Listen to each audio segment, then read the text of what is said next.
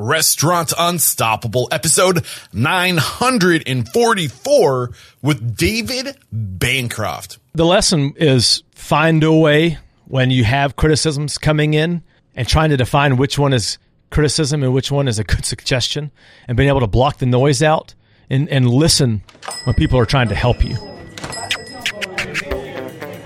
Are you ready for it factors, success stories, failures, and bombs of restaurant industry knowledge? Then, join Eric Cacciatore and today's incredible guest as they share what it takes to become unstoppable. This episode is brought to you by Restaurant Systems Pro, and they are launching their first time ever 60-day pilot program. This is something that's never been done before. This 60-day event is at no cost to you, but it's not for everyone. Fred Langley, CEO of Restaurant Systems Pro, will be leading a group of restaurateurs through the Restaurant System Pro software and setting up the systems for your restaurants. Fred will teach you recipe costing cards, guidance in your books for accounting, cash control, sales forecasting, checklist, budgeting for the entire year, scheduling for profit, more butts and seats, and that's not it. If you are interested in this, head over to www.restaurantunstoppable.com/RSP. That's RSP for Restaurant Systems Pro. www.restaurantunstoppable.com/RSP. With excitement, allow me to introduce to you today's guest, chef, owner of Acres and Bow and Arrow, Chef David Bancroft. My man David, are you feeling unstoppable today? Immovable. I love it, man. First time someone has been immovable. Great way to get this thing started. But let's get that success quote, get that motivational, inspirational ball rolling. What do you have for us? Man, actually, this comes from yesterday. I was at my son's little travel baseball tournament, and in the championship game, one of the little boys was up there pitching, and he got hurt. He dove for a ball that, a little dinker pop up and skinned his knee, and he looked over at his dad, and he's like, "Dad, I want to come out. Like, I'm hurt. Like, I don't want to do it." And his dad said, "Son, you 2 outs. You need to finish this. You got to." And so the little boy got up there, and he literally struck the last kid out on a beautiful curveball. And his dad walked out. This was literally yesterday. And his dad walked out and said, "You just threw a no-hitter to an 11-year-old kid." He didn't realize it at the time. Nobody was even talking about it. I didn't even know. And he's like, "You just threw a no-hitter." So my quote is, many of life's failures are people that did not realize how close they were to success when they gave up. And that's Thomas Edison. Wow. And also props to this dad who didn't try to freak his son out, being like, "You're 1 out away from a no-hitter." If he had said that, do you think it would have changed the game, mentally? Yeah, I don't think anybody had known, because he actually had walked a kid, got a kid on, and the kid scored. And so, that kind of takes your mind off of everything that could be a no-hitter. But on paper, it was a no-hitter. Yeah. And that, I think the underlying message for me though, is we sometimes quit just before things take off. You know? And sometimes it just takes another inning or another 1 out or another week or another month of just continuing to show up to get that break. What's going through your mind as I'm saying this?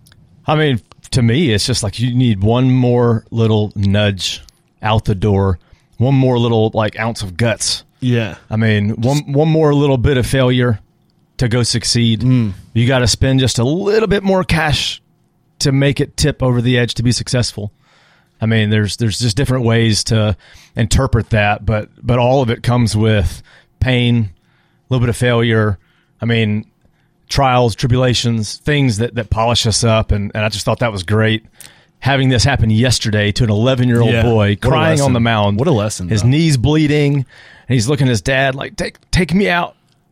And we're like, man, he's doing great. I mean, let him finish. But do you also judge the dad because he's crying and his knee hurts and he's 11?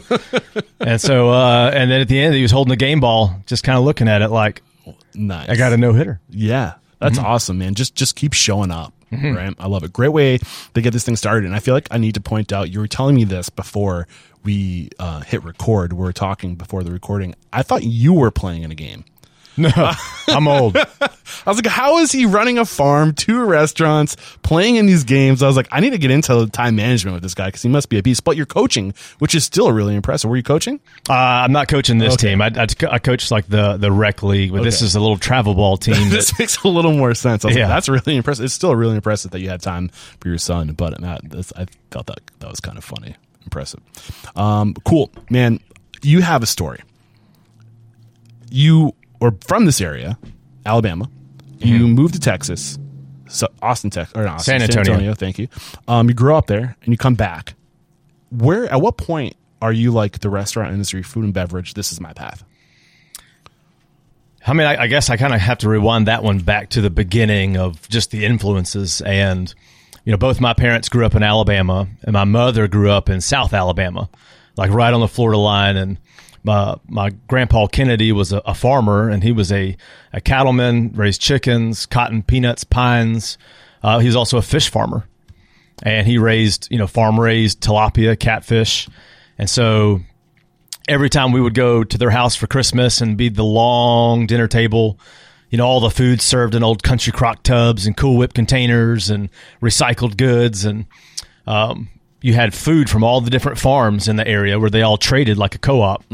So you had grits from this family, or you had zipper peas from over here, and everybody traded Grandpa for catfish. And the people that leased a part of the farm gave Grandpa venison. And so it just created diversity in our meals. Yeah. And then, system. and then watching them all sit and eat, that was our experience. And then eventually Grandpa went and built a restaurant. He built a fish house situation where it was a market and you could go and buy tilapia and catfish, and that turned into an actual full-scale restaurant where, they built a tank on the side of the building, put catfish in it. Oh, cool. And if you ordered catfish, like I want the fried catfish platter, they got a dip net, scooped up the catfish, slapped it on a nail, skinned it, cleaned it, breaded it, and it was twitching going in the fryer. Oh, man. That's fresh. And which that basically got him in trouble with the health department. You can't kill a fish live in a restaurant. It's not like the lobster claw game. But also, how messed up is it that we live in a world where you can't do that? Exactly. You can't eat the way you're supposed to be eating, the way we've been eating for as long as we have existed. Yeah, so 100% yes to everything you just said. And so much so that shaped the way food was for me. Like, why can't it be this way? Almost to a point of ignorance where it's just, when I got in the game, I went to Auburn to study finance and accounting. But growing up in San Antonio, now we've moved away from Grandpa on the farm, and now I've got all of this like Mexican cowboy, like, Texas cattle farmer, cattle ranchers, Texas cowboy, like all of those influences together over a campfire, and everybody's cooking the same. It was just like cowboy culture, and then Mexican culture right there, being so close to the border. Texas barbecue, beef barbecue everywhere, beef ribs, brisket. And so, 13, 14, I started cooking burgers and making my own patties and grilling out. And then I started doing ribs at 14, 15, started throwing briskets on 15, 16. My parents were like, "What? Why is he watching Food Network in there? He's watching Iron Chef Japan and subtitles." But also, how cool is that you grew up watching Iron Chef? Oh, yeah. And you got to be on the show. That was kind of like drop the mic and just get out. What do I do now? Right? Yeah. What do you do with your hands? Seriously. But I love, one of the things that got me really excited about getting you on the show is this idea that you aren't traditionally trained. And I think that it's important for people to know that you don't need to go. You can be successful in this industry without burying yourself in debt, right? Yeah. But what was it about you and your approach that you think helped you, with very minimal experience, become successful in the restaurant industry? Or was it that minimal? I don't want to make assumptions. Honestly, it was. I just loved to eat. I loved food. I loved being around it, and beginning that process of learning how to do Texas barbecue, and then seeing Grandpa and Mama Jean at their household in South Alabama and the way they did things on the farm, that just created this little incubator of what I thought food was supposed to be. When I wanted deer jerky, I went and learned how to hunt. Had my friends in Texas took me on my first deer hunt, and all of a sudden now I'm a hunter. not because I want to go have trophy sheds everywhere and mounts, but because I love deer jerky. And taught myself how to be a butcher because of that, and how to properly clean an animal. And so all of it literally goes into life experiences where I went to school to go be a hospital administrator like my dad, but I banked left, gambled, followed passion, and literally what everything in my heart and all my heartstrings were tugging, and my little, inner person telling me like, go make good food and go enjoy this and go be happy. But for me, it was also making other people happy. Yes. And taking that experience that I had and delivering it to somebody and saying like, what do you think? Is that cool? You're bringing back memories for me right now. Like I shot that. Yeah. Cause it's that, like I used to love bringing people together, and I used to think that I was passionate about food, but I over time realized that for me, it's the passion of food's power to bring people together and to make them happy. That it's that reward of they like this, they approve of me and what I put in front of them, and that when that happens, what goes through your mind? How does that make you feel? I mean, there was a point in my career where I worried more about like, do they like it?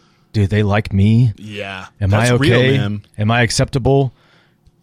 To the point where I realized that's not why I did this. I did this because whether you like me or not, I love you, and this is okay. I want you to come here.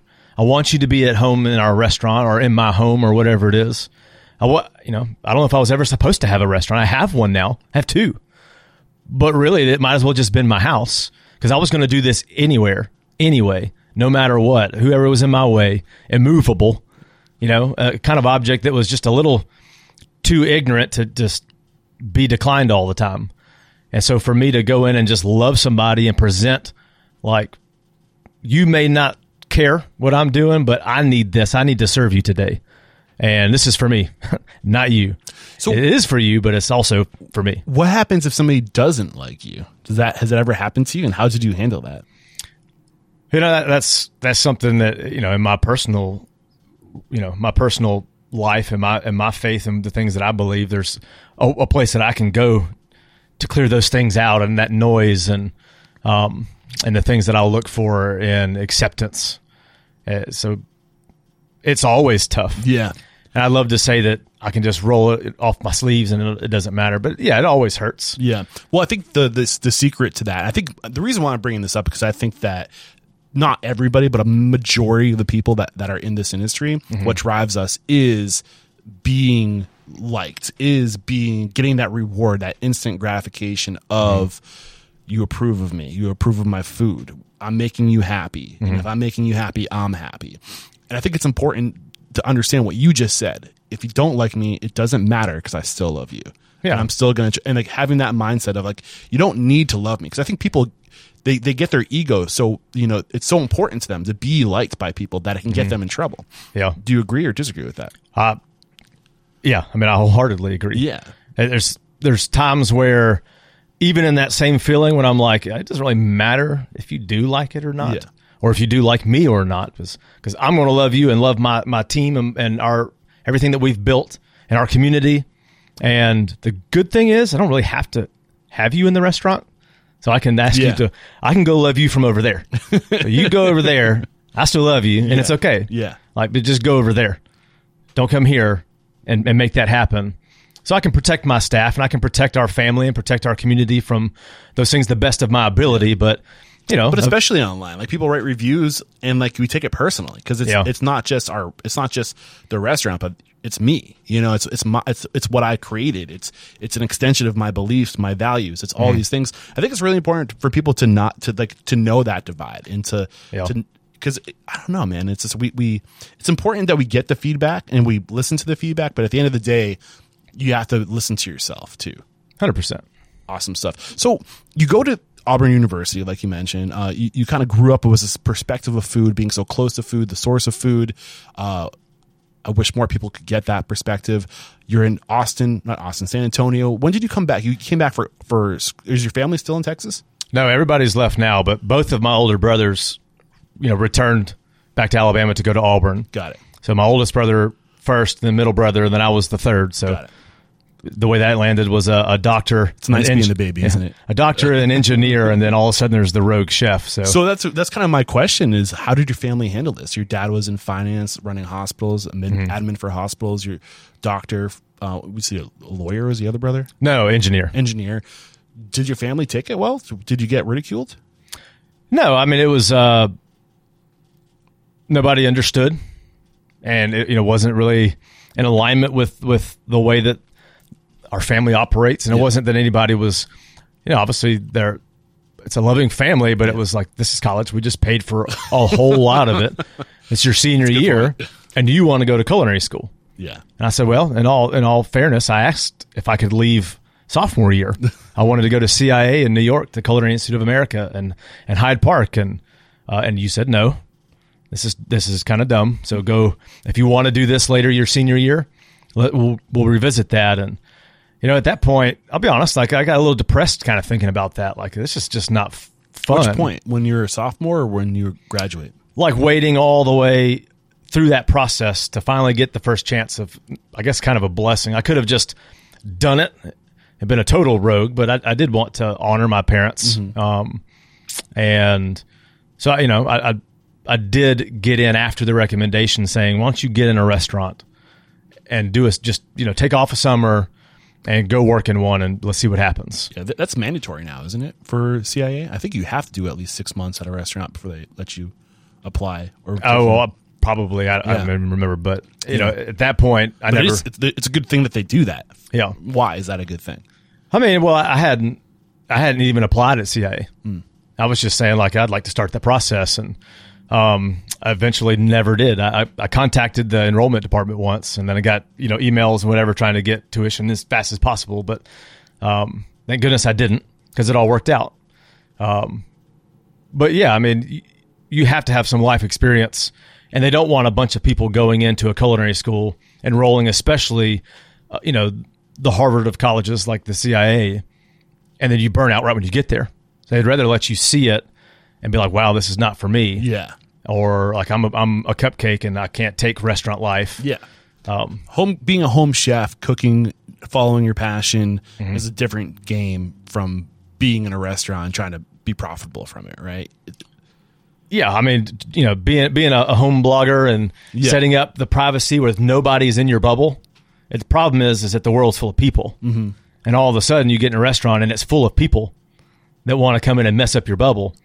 Both staff and customers on both sides. And I tell my teams all the time, I said, y'all, I can like honor you here and protect you here and do everything I can to do like, and love y'all here. Problem is the restaurant has a leak and it's the front door.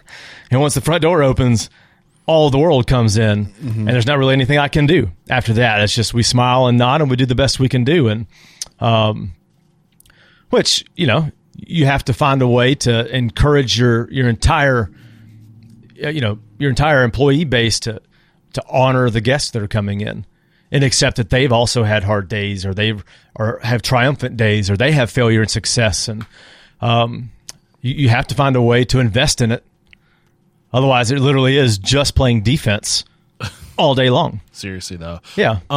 So you didn't go to CIA. I didn't see that in your history, right? Did not. Okay, that's what I thought. But why not? What was the reason why you decided not to do that?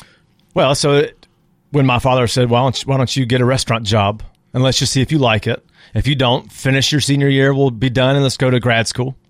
Grad school didn't happen either, did it? Nope. If not, we'll go to CIA. We'll check that out, or at least finish and graduate, and then we'll go to CIA. But get a restaurant job first. So I went literally about a mile down the street to a local restaurant, kind of the only there's only one or two local restaurants here in Auburn, and now it's not the case. Yeah. But then, when was then?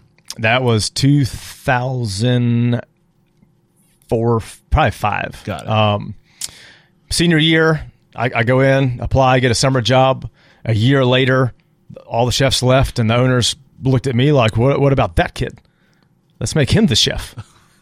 And it literally just happened. How long were you there before they made you the chef? I mean, over a year. Over a year? Barely over a year. Barely over a year. How did you grow? Was there a key mentor here? Somebody who really kind of took you under their wing and steered you? A lot of that. Yes, I did have a friend there who is still a dear friend of mine, and it was a brief time, but he was the one that I was, like a ping pong ball bouncing all over the place, and he honed me in and said, like, bro, you need to stop cooking stuff. Stop trying to make specials on the side. You need to focus. Just do your station right now for the love of all that's holy. Like, stop what you're doing and just focus. I'm like, okay. Like jittery hands, like, But yes, that was my friend Leo. But he took a job not soon after that, and I was kind of off on my own. But now you're looking at all of that influence I said of Mama Jean's farm, growing up in Texas, going out in the hill country and hunting, going fishing and cleaning fish at Grandpa's farm, and watching them the way they live, eating at the farm table. Watching my grandmothers picking behind them, learning how to smoke briskets and low and slow. And when I was in the fraternity here at Auburn, I joined a fraternity to make friends because I was from Texas and all the way to Alabama. And they made me the kitchen steward. So then I was in charge of all the meals every day and watching that little, situation go every day with just crazy frat kids coming in, destroying a fraternity house dining room and then bailing. So yeah, I had training, life training and life skills. I was curious, in what way do you think that set you up for success? The steward role with the fraternity. Well, I mean, that was just watching an operation. That was watching, groceries coming in, goods going out, ordering, inventory. It was very, very small scale, and only a few meals a week. You only did them like Monday through Friday lunch, and then it was over. So we could party on the weekends as much as we wanted. Mm-hmm. But yeah, it wasn't that big of an impression, but all the guys that were there during the time, all of them say like, man, we could tell then. And we could tell then that I would host little like special date nights when I say, everybody go get your grills and line them up in the back. And I would make grilled steak night, and all the brothers would bring a date. So we would do fun things that they all still remember, but to me, it was just like, in the grind. You're just doing your thing. Yeah. Yeah. I mean, how does that even work? Do you have like a budget? Like, I'm assuming that like there's money that you take from all the members of the fraternity, and that goes towards a food budget. Were you purchasing too? Like, how did that work? Yeah. I mean, most of that we had a chef that was hired that would come in, and, it was a very part-time role. Got it. There was somebody that would come in, then I was the kitchen steward, so I would advise and watch the groceries, and I'll say I didn't do a very good job because I was probably 21 at the time, but I got to see a little bit of a very like small scale, and I got to see Grandpa's restaurant. Yeah. We would go in, and as the grandson, I could just walk behind the scenes, and I loved to go in the back of the kitchen. Even when I was cool, I was 14, 15, 16, and I wanted to be fishing right across the street at all the ponds. I mean, we had huge bass, huge catfish. So we would literally fish all day, and then we would go in and I'd watch them at the restaurant. I never worked in it because obviously we were in San Antonio, but we were coming up for every special event. You got a few reps at the grandfather's restaurant, but that never happened, huh? So when your first role in a restaurant, like your first kitchen job, is while you're in college, 2005, 2006, at Amsterdam Cafe. That's right. What was it like when you first got hired and you get in there? Was it everything you expected? What were the things that you were kind of thrown off guard or that you weren't expecting about the industry the first time working in it? I mean, my very first introduction, it was like a motley crew. It was exactly opposite of what I thought when I walked in. Well, I was imagining just all the fresh things and baskets of vegetables and people that are, mongers filleting fish in the back. But no, coming in as a fish farming family, I was a deckhand in college too, out in New Orleans. I would drive down to New Orleans, fly out into the Chandeleur Islands and live on a boat, fillet fish all day, cook all day. But taking that experience, the first thing I saw when I walked in was like IQF frozen pre-portioned packs of red snapper on a sheet tray on top of a refrigerator where the compressor was keeping it warm because they said it would thaw faster out there. And I'm like, is this for real? That's fish? That's the fish. Yeah. And after the first few weeks, I'm like, y'all, something smells like, I mean, it just smells bad over here. Like what is that smell? Did a fish fall behind? Dude, you nailed it. Like, I'm like digging. They're like, dude, everything's fine. It's fine. Go back to work. I'm like, bro, they're like, are you not using your sniffer? Do y'all use your sniffers? Like, that's the first, I mean, that's the first sign. Yeah. And I look over, don't and wanna ignore that. there is like a growing piece of snapper. Ugh. It grew legs. It was an amphibious creature by that point. Ugh. And it was growing. It was kind of like the slime from Ghostbusters 2 that goes through the village. Yeah. And I'm like, oh my gosh. Like, that's my first impression of a restaurant. Yeah. You know, they're dumping frozen pot stickers out of a bag and all of that in that restaurant. That was the reason that the chef, you know, my buddy Leo, he was like, man, I'm not doing this. So Yeah. I feel like this is also around the time 2005, 2006 is also like the peak of when the restaurant industry as we know it was at its worst as far as making it about like lowering your labor expense and how can we streamline process and how can we get things in and cut a bag open and you know, frozen as possible.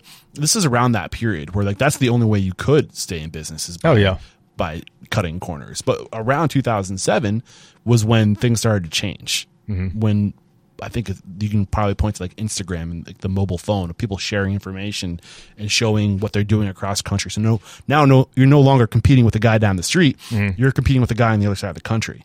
Because we're all just sharing what we're doing in our kitchen. Oh, yeah. And like information and value and philosophy is spreading faster than ever too. Did you notice this? well, I mean, 2007 was a pivotal part of my career. Where were you then? I mean, I was at Amsterdam Cafe. Okay. So at that point, I took over the chef position. That's right. And, you know, I told him, like, you've seen some of the features and things I want to do. And the other cooks and staff were making fun of me because I was like, can I just get something like a halibut or something fresh, like a grouper? And they're like, oh, he wants beluga caviar, or he wants some gold flake. Look at him, so fancy. And I'm like, I just want something like fresh. Yeah. I'll show y'all how to clean it. And in that transition, I mean, you're right. Before that was pot stickers on the stuff and egg rolls. And I'm like, there's a restaurant called Amsterdam Cafe doing egg rolls and pot stickers.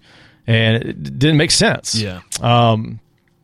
But people in Auburn loved it. This is a football town. They're like, oh, more pot stickers. So was it a busy restaurant? It was still going today. It right? was busy, but on paper, it was not profitable. Yeah. And this is something that I've been waiting to bring to the surface. Major finance, right? Like, how well has that served you in your career? well, see, I was majoring in finance and accounting, but in this transition, after I said they offered me the chef job, and I said, Dad, I'm going to take it, and I'm going to pause. It's like, bro, you're like right there, and I'm like, but I'm also like right here. Did you say on pulse? I paused. Oh, on paused. Okay. Yeah, I put it on pause. And Your career. well, The finance, accounting. Yeah, got it. And I said, let me try this. I know we talked about going to culinary school and all of that, but This is your test. This is to see if you if this works, I'm really gonna know. Yeah. This will really burn me out. They're offering me the chef job. I mean, they're gonna give me $11 an hour. This is great. And at that point, I took the job, paused school, and never finished. So at this point, I do not have a degree from Auburn University. Oh, okay. And which is my family is proud. Like, we can't believe that this happened. Yeah. But to me, I still want to finish. But in that transition was like, I've got to make this work. So now it's all of my passion aligning with like survival instinct. Like, I'm going to do this. Yeah. And also that ignorance I told you about, where I'm too ignorant to stop and say like, well, why can't we do this? And why can't, like, I just, all of the no's, I was too ignorant to accept them and just say, well, Ignorance can be bliss. Yeah, It gives you of course. that will to keep showing up. well, so one of the things I love is creativity. You know, my dad was the CFO, finance and accounting whiz, and then my mom was like the science teacher, chemistry, blowing up volcanoes and molecular everything. Yeah. So molecular gastronomy, here I am like blowing up stuff and then pricing it out properly so it's profitable. And the restaurant, I started bringing in fish and bringing in items and calling farmers and 2007, I drove up to Birmingham, Alabama to go to Frank Stitt's restaurant, Highland Bar and Grill, and that's everybody in the South knows as one of the most pivotal Southern restaurants, period. Multiple James Beard winner. Chefs in his restaurant are James Beard winners. You know, he is the legacy and is also a mentor of mine now, which I love. But I drove up to his restaurant with the girl that I was courting, now my wife, Kristen. But the girl, when we were dating, we went up there and Happy to see that dinner paid off. yeah, dinner paid off. But I'm showing her like, this is awesome. Like, how do they get all these first names on this menu? And What do you mean by first names? like farmers' first names. Got it. Like, Frank McEwen's grits, like different names, Snow's Bend peas and things like that. And I was like, wow, this is crazy. So I came back to Auburn and was like, this is awesome. Like, how do I do this? And, you couldn't just, you Googleize anything you wanted then. You had to like call people and find word of mouth. So I get in the yellow pages and I'm looking up farms, and Facebook's, kind of fresh still. And so I get on and I find a farm, call the shepherd, Mr. Frank and Mr. Randall, and say, hey, can I come out and check you guys out? What do you have? And he said, we have lamb and blueberries. Also, how messed up is it that in 2005, 2006, 2007, 2008, this period where you're here, that it's hard as a restaurant owner or chef to connect those dots. You know what I'm saying? Yeah. Like, how far were we removed from the food system at that point where as a restaurant owner or a chef, you don't know instantly who to get fresh food from in your own community, right? It's just a testament to like how far away we got from food. The worst part about all that is that Auburn University is a major agriculture school. Wow. Everything from the meat labs, poultry science, fisheries programs, forestry, everything about taking care of the land or producing or being a contributor to the food systems that we have. And then nobody knows how to source them around the town because everything was geared towards football, arrival football food and fans coming in, and the town has over doubled since then. Yeah. Since when? That was there a pivot where football kind of took over? Well, no, it's always been. Yeah. Bo Jackson. Yeah. All imagine all the history of Auburn sports programs, all the way from, you've got Charles Barkley to Frank Thomas in baseball, and we've always been a football town. Mm-hmm. Obviously now we're a basketball town with Coach Pearl, but the point of that being is that all of this local economy feasted off football tourism. And when 80,000, 150,000 fans would come into town, that's when we thought we would make money. Mm-hmm. And I was too ignorant, like, well, why do we have to do that? Why don't we just cook for the people that are here now? And they want food. Let's just make good food. Because everybody here says, well, we got to go to Birmingham to get good food, or we have to go to Atlanta. So 2 hours this way or 2 hours that way. And it just can't happen here. Mm. And so, here I am now, 2006, 7-ish, going up, having that inspiration, calling, the shepherd. And I walk over to the farm. There's lambs grazing all over the pastures. I'm like, holy crap. This is like being out at Grandpa's. It's right here. We could be there in like 15 minutes right now if we left. And it's right there. And I said, so what do I do? How do I get this, Mr. Randall? And he goes, you have money? Yeah, you got to pay for it. I was like, yeah. He goes, what do you want? I was like, I guess lamb and blueberries. I'll do that. That's what you got. He goes, okay. How sharp is your knife? I'm like, holy crap. So yeah, we're doing this. So literally, did you have your chef roll there? I took. I have my. If you go to my truck, it's ready for any kind of battle. Like I'm ready for anything. Yeah. Pull you out of the mud, jump over sand dunes. Love that. Coach Little League, go to ballet. I don't know. Like I'm ready. Chop up a lamb. Yeah. So I took my first. And I've hunted, fished, shot ducks and turkeys and harvested animals. Instant like that. But this was an intimate holding a lamb that's been hogtied by the shepherd, and he's just kind of watching over you. And I'm like, well, I better not screw this up. And like so many things stopped and went silent while I'm literally taking the life of this lamb. I can only imagine what that's like. And just an unbelievable moment where I was extremely grateful to that living life. And like, I mean, nothing went to waste. And no matter what, it's not an enjoyable moment. It is literally like, you're here and we're raised for this purpose. Yeah. And this is life.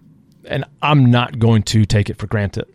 And I'm not going to just mess this moment up and like take pictures of it and selfies like this. Yeah. And because that didn't happen then. But during that whole transition, now I've got fresh food.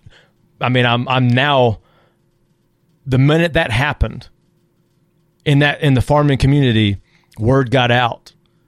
And all of a sudden I started getting phone calls and text. Farmers started showing up with baskets of tomatoes and different items and their squash they were growing or fruits from their trees. And I mean, it was an explosion where the barrier and the wall was broken. So you said as soon as that got out, how did that get out? Was it just you marketing your business, or was it farmers talking, saying, hey, if you're trying to make some money, Chef David will buy it? Well, yeah, both. But it was just that feeling of like, I just went down the road onto a farm, got my groceries. Yeah. I don't have to thaw it out on top of a compressor, on top of a refrigerator. I don't have to dump it out of a bag. Anything, you got to cool it down. Yeah. So, I mean, I had already made multiple transitions on the menu and the food before this moment, but that was very pivotal. And at this point, now I've got fresh fish coming in. We're literally mongering our own fish. I'm like, well, I'm going to start doing charcuterie because I love this. I love making my own deer jerky and sausages. So now I'm actually like making, this is, 2007, before charcuterie boards were the craze and farm to table was really like actually titled that. It was just Californian cuisine. Yeah. And so now all of this is happening right down the street from where we're sitting, and people are lining up at the door. And the restaurant. Did this happen overnight? No, I mean, this was like a year into my first year as chef. So now I'm like year 2. I cut you short. Were you going to finish your train of thought? Do you know what you're going to say? Well, yeah, I'm just saying that when I say it wasn't necessarily ignorance, it was just saying that all the things and people that said this isn't going to happen. Nobody's going to buy it. We want food from here. Nobody's going to get this. Even the staff at the time's like, this, just sell the sandwiches. The sandwiches are what sell. I'm like, it was like the Bear TV show. I know, right? So the questions going through my mind right now is like, yeah, you were getting shit from your staff when you took over the chef position, when you were fighting against, just trying to get fresh fish. Yep. How did they handle this? Honestly, were they receptive to it? As soon as it landed and they saw it and they saw that I had the ability to break it down, transform it, put it in their hands and show them how to cook it. And I didn't have to, I had books, but you couldn't, you couldn't just Google everything. YouTube it. I think YouTube might have been around, but like that wasn't a habit yet. The content that we have today wasn't stacked up like it was back then. Not even near. Yeah. No, yeah. Today you want to learn how to butcher something, like there's no excuse. Yeah, so this is, you can learn. At this point was, now, yes, I've got Escoffier, I've got all the books, I've got Frank Stitt's book, Chris Hastings' book, who's down the street from Frank, and both those guys leading the whole culinary part of Alabama and the culinary charge, honestly across the South. So I've got now great mentors in town. Rob McDaniel, one of my best friends. I know he's one of my best friends, but he's also one of my mentors, and he's kicking off at Springhouse, and he's looking at me like, who are you? Where did you come from? Yeah. Like, I went to NECI. I went to New England Culinary Institute, and they went to this school, and you're just a frat kid that likes to fish and hunt. Like what's the deal? So he came over and met me. He's like, I see you're doing charcuterie. Well, now Facebook's cool. So now it's 2007. I'm literally like taking pictures of all my food and dishes. And, I told my wife, I'm like, I put this on Facebook today because I thought it was cool, and I put a picture of my food, and like it went viral. Like 50 people liked it. It was viral. I bet. That wasn't a word at the time, but I was like, so many people were like, oh my gosh, and they all showed up. Yeah. And so I just kept putting pictures of food, and I'm like, Facebook and stuff, And now I start doing 2 specials a night, 2, 3 features, 4 features, 5. You know, I've got like my own little. It's not a tasting menu, but I was doing 5 special dishes. You know, here's the restaurant, and what did you all expect? It has half sandwiches, and the other half is like The Bear, the new show. Yeah. Like, now I'm doing the other half is my food. I think they did a great job on that show, by the way. Not to get too distracted, but like I put off watching it because I was like, they're going to destroy this. They're not going to give the industry justice. Yep. What were your thoughts on that show? Not to get too far off track, but you keep on bringing it up. I mean, I had to stop drinking caffeine for a week. I was freaking out, like, oh my gosh, I have so much anxiety Watching it? Yeah, because there was so many things that were in that when I said Motley Crue. The resistance of it. All of at that point was the resistance, and until the kitchen, the servers resisted and made fun of me for a while, until they started making a lot more money, and we started doing $20 entrees, $30 entrees, and we're bringing fish. Literally, I'm flying it in from Hawaii, fresh tuna. I'm rolling sushi. I'm doing all kind of stuff. Like we're making bordelaise, all this. So there's like sandwiches. It's like a mullet, you know. Literally, like I'm trying to be the front of the mullet, but there's always going to be the back of the mullet. And so is the back of the mullet the staff that were the back of the menu, the sandwiches, okay. the things that were like the college food, chicken fingers, and you know, all of the nachos. There was like just, you know. So you held on to some of the old identity of the restaurant. Yeah, well, the owners 100% were like, this is our bread and butter, like, and we are always going to want this. And honestly, like, we have other jobs and careers. We're fine. We want the restaurant to do great, but it's not that important. We don't really need the money. Yeah. But if you can, you know, this is go back to year 1 when they gave me the job and said, if you can turn it around, we'll give you 10% of profit. I'm like, wow. That's a lesson right there, though, too. I was like, so we went from, you know, hovering to, you know, maybe make 5 to minus 5 to make 5 to minus. And I went immediately into the office to the accounting, and I told one of the ladies there, who's my friend, and I said, "Can I get the P&Ls for the last 3 years?" She's like, "Let me ask, you know, the owner if that's okay." Nobody's ever asked for that. Yeah, I mean, again, your finance background serving you well here, because I don't think most people would even think to ask that question. And so I go in, rip through the P&Ls for the last few years. First thing I do is I renegotiate. Well, first thing I do is I clear out the junk off the menu and start going fresh. Then we start. What do you mean by junk off the menu?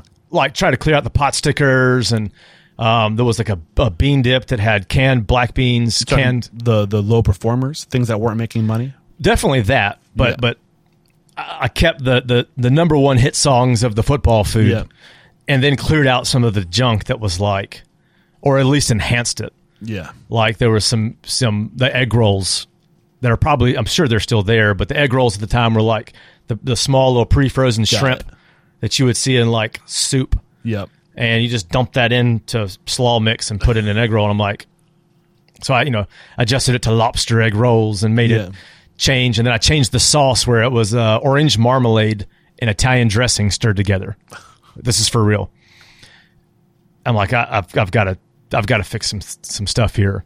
So I did, and I changed some things.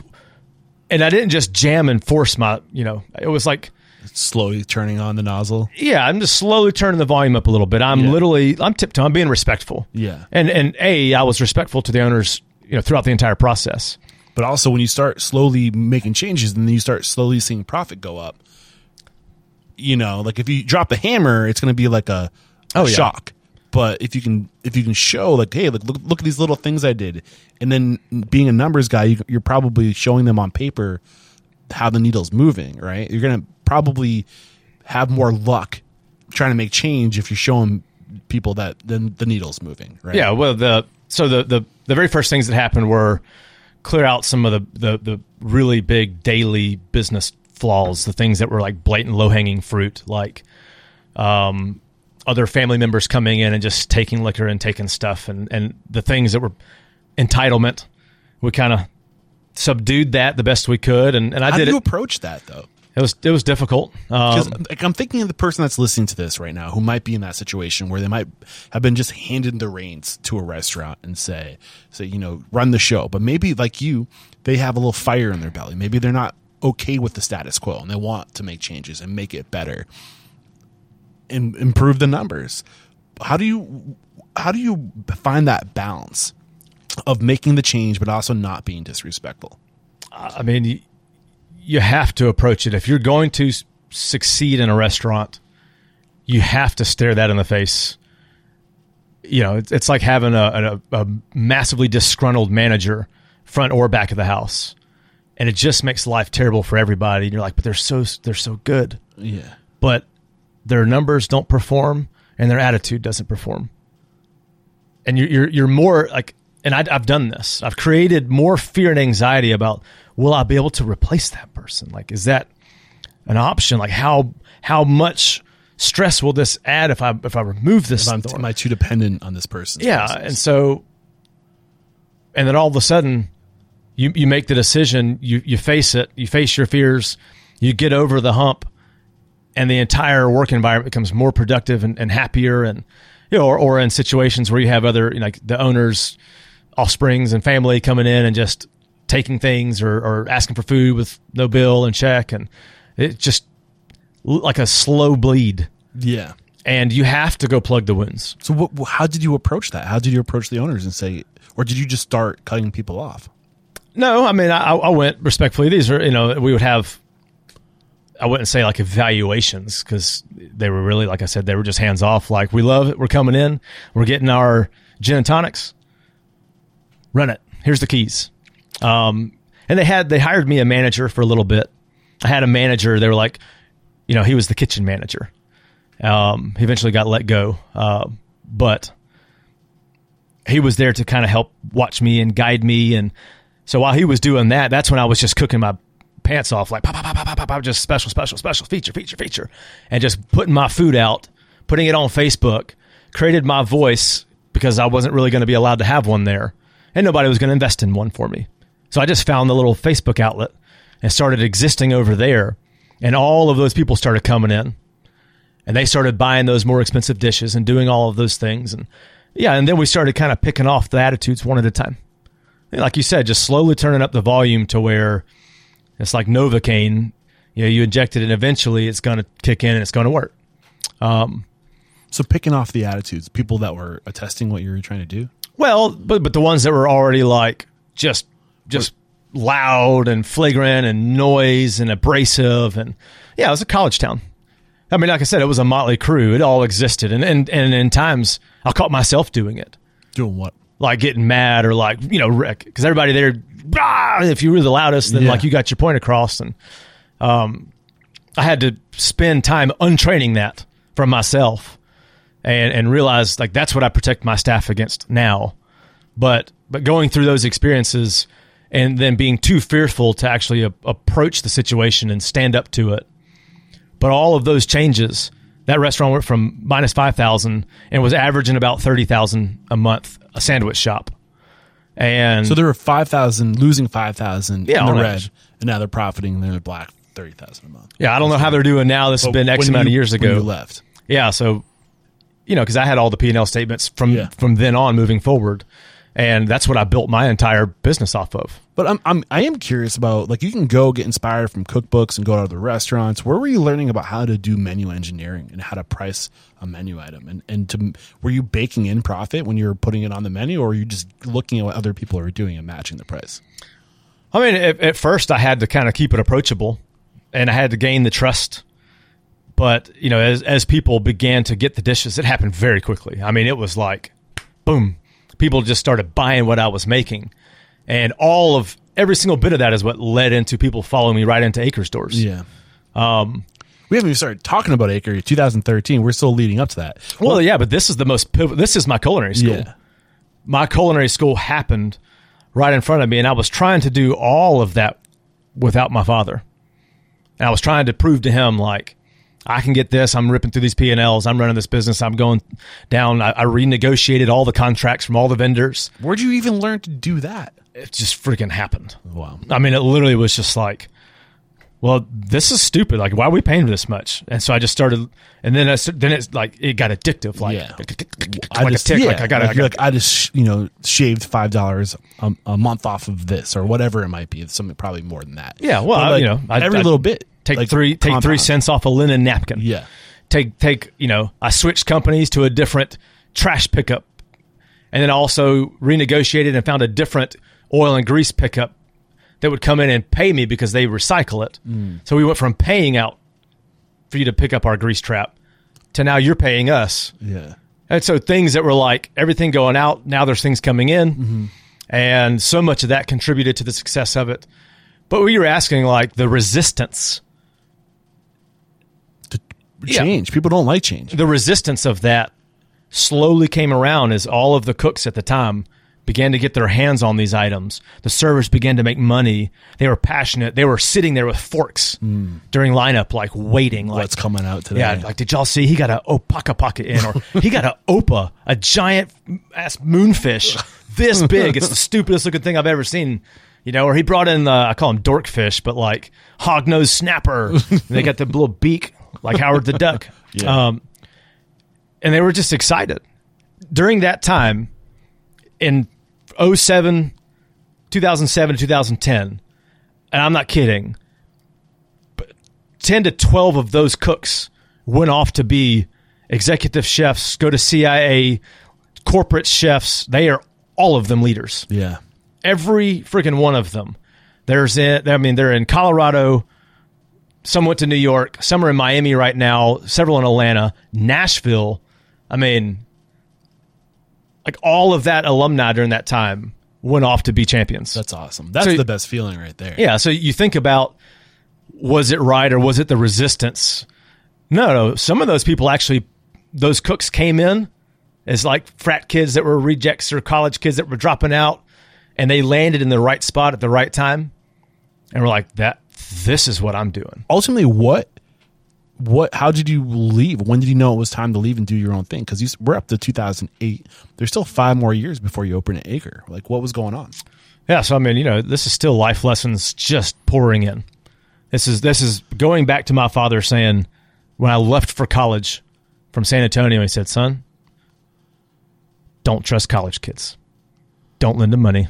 Don't lend anybody money. I'm like, okay, that sounds like pretty harsh, but you are a money and finance guy. You've been burned plenty. Operated multi-million-dollar hospitals, and yeah. So I'm thinking now, like, I am vulnerable in life. I'm not untouchable, right? I'm not immovable. I am going to be like privy to punishment and maltreatment from other people, and I just need to be cautious and be aware. I'm not going to live my life with my guard up all the time, but those experiences definitely hardened a little bit. But I always made opportunities available for my team at that time. And then getting through, like now we're on cruise control. The restaurant's banging, and we had a sound recording studio behind it. Really? Because some of the kids that were coming and taking all the. We're not talking about Acre. We're talking about Amsterdam Cafe. Behind it, the children had, when they were like 18, 20, they were playing music, and they wanted a sound recording studio to record their work, and then they moved on to something else, and they just sat there, and it was our dry storage. So I go through, and I wanted to go to school for architecture at one point, so I'm like, I get with one of my old frat bros, I'm like, I drew it up, like, is this doable? And he goes, did you draw that? I'm like, yeah. He goes, can you make it look better, though, so I can show it to the owners? So now I go present this expansion. So now I've gone through, and I've put together a full, like staffing projections, what I need to hire, the whole, like, performance schedule, what we need to do this expansion.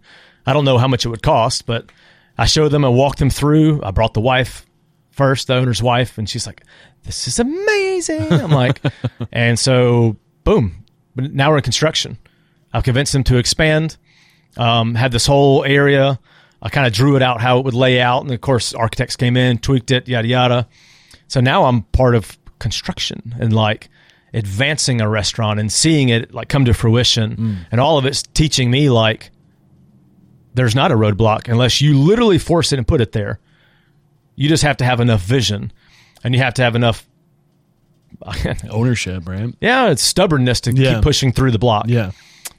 So we do this expansion, and granted, the owner's wife got in and like heavily influenced the overall design, interior design, and it was a disaster at the beginning. And it did not look. So they've already redone it. Wow. And it's beautiful now. So when did this redesign happen? This expansion happen? This was all like right as the economy is starting to do bad. 2008. And so now the owners they have construction companies, law firms, different things that they do. They have their own like business office where they have all of their in-house accountants and managers, and they start letting them go and peeling them off, shutting companies down. And I'm kind of fearful, like, wow, I mean, they're all of the friendships I've made within the overall company, like the whole group. Was there more than just this one restaurant? Well, they owned a country club and a golf course. Got it. But it was doing like, they eventually expanded it too. But at this time, no, I'm talking about like the construction groups, the accounting offices. I've made friends with these people. They're just closing because the economy's bad. Economy's bad. They're downsizing, but we're going the other direction. And I'm like, I mean, we're just averaging $30,000 to $40,000 profit. We had some months that obviously went down, but I'm like, and I'm happy. I am proud to present this every single time the owners ever came in. They always got my food, and I always delivered it. I always, with honor, regardless of what was happening or them hitting headlines about, there was a moment up there hit headlines about tax evasion and things that I'm like, just none of my business. Yeah. I'm going to keep honoring and just keep bringing their plates. And then as it got through like 2010, I'm fired up, like, y'all, I've got an idea for another restaurant. We can buy this stuff next door, or we can do another one. But I know for a fact I can staff and manage this one, keep the level at par. We can go do another one, small, big, whatever. One of the owner's brothers is totally in. We start designing, creating, talking, and we met a few times. And there was another investor in town that was going to jump in. He was partnering with so many items with the brothers already. He's a builder. He eventually built this. He wants to jump in. He's like, let's do this. This what you're talking about is the vision for Acre starting to come to fruition, but it never happened with the other. Yeah, at that point, it had no name, no land, no nothing. It was just me saying, on to the next. Yeah. Onward, forth into the storm. Let's go. And eventually, as they're still downsizing and doing all their stuff, my wife and I just got back off of paternity leave. We just had our first son. About a month into it, Walker was a month old, and Chris and I are excited, thinking like we're going to do another restaurant, help them out. I'm just making salary. I didn't ask for any ownership of it. And they pull in the office. They're like, you need to go do that. We want to make you available for you to go do that. And so we're going to encourage you. We can get you with some other partners. We can't do that right now. But we don't want to stop you. So this is good for you. You need to go and go follow that dream. And was this their way of basically firing you and making it about you chasing your dream? It's pretty much. Yeah. I mean, you can make it cushy. I can try to soften the blow, but then I kind of remember the way truly that they were. Yeah. And it was unfortunate that after all of that, delivering plates and all the dream and the fun and honoring, I cleaned it up. And for 6 years, you're delivering all that. So they're trying, then they took me to 45 minutes, an hour away, and I entertained it for a minute. Let one of the owners drive me over to go meet some other investors that wanted to build this thing and make me a restaurateur not in this town.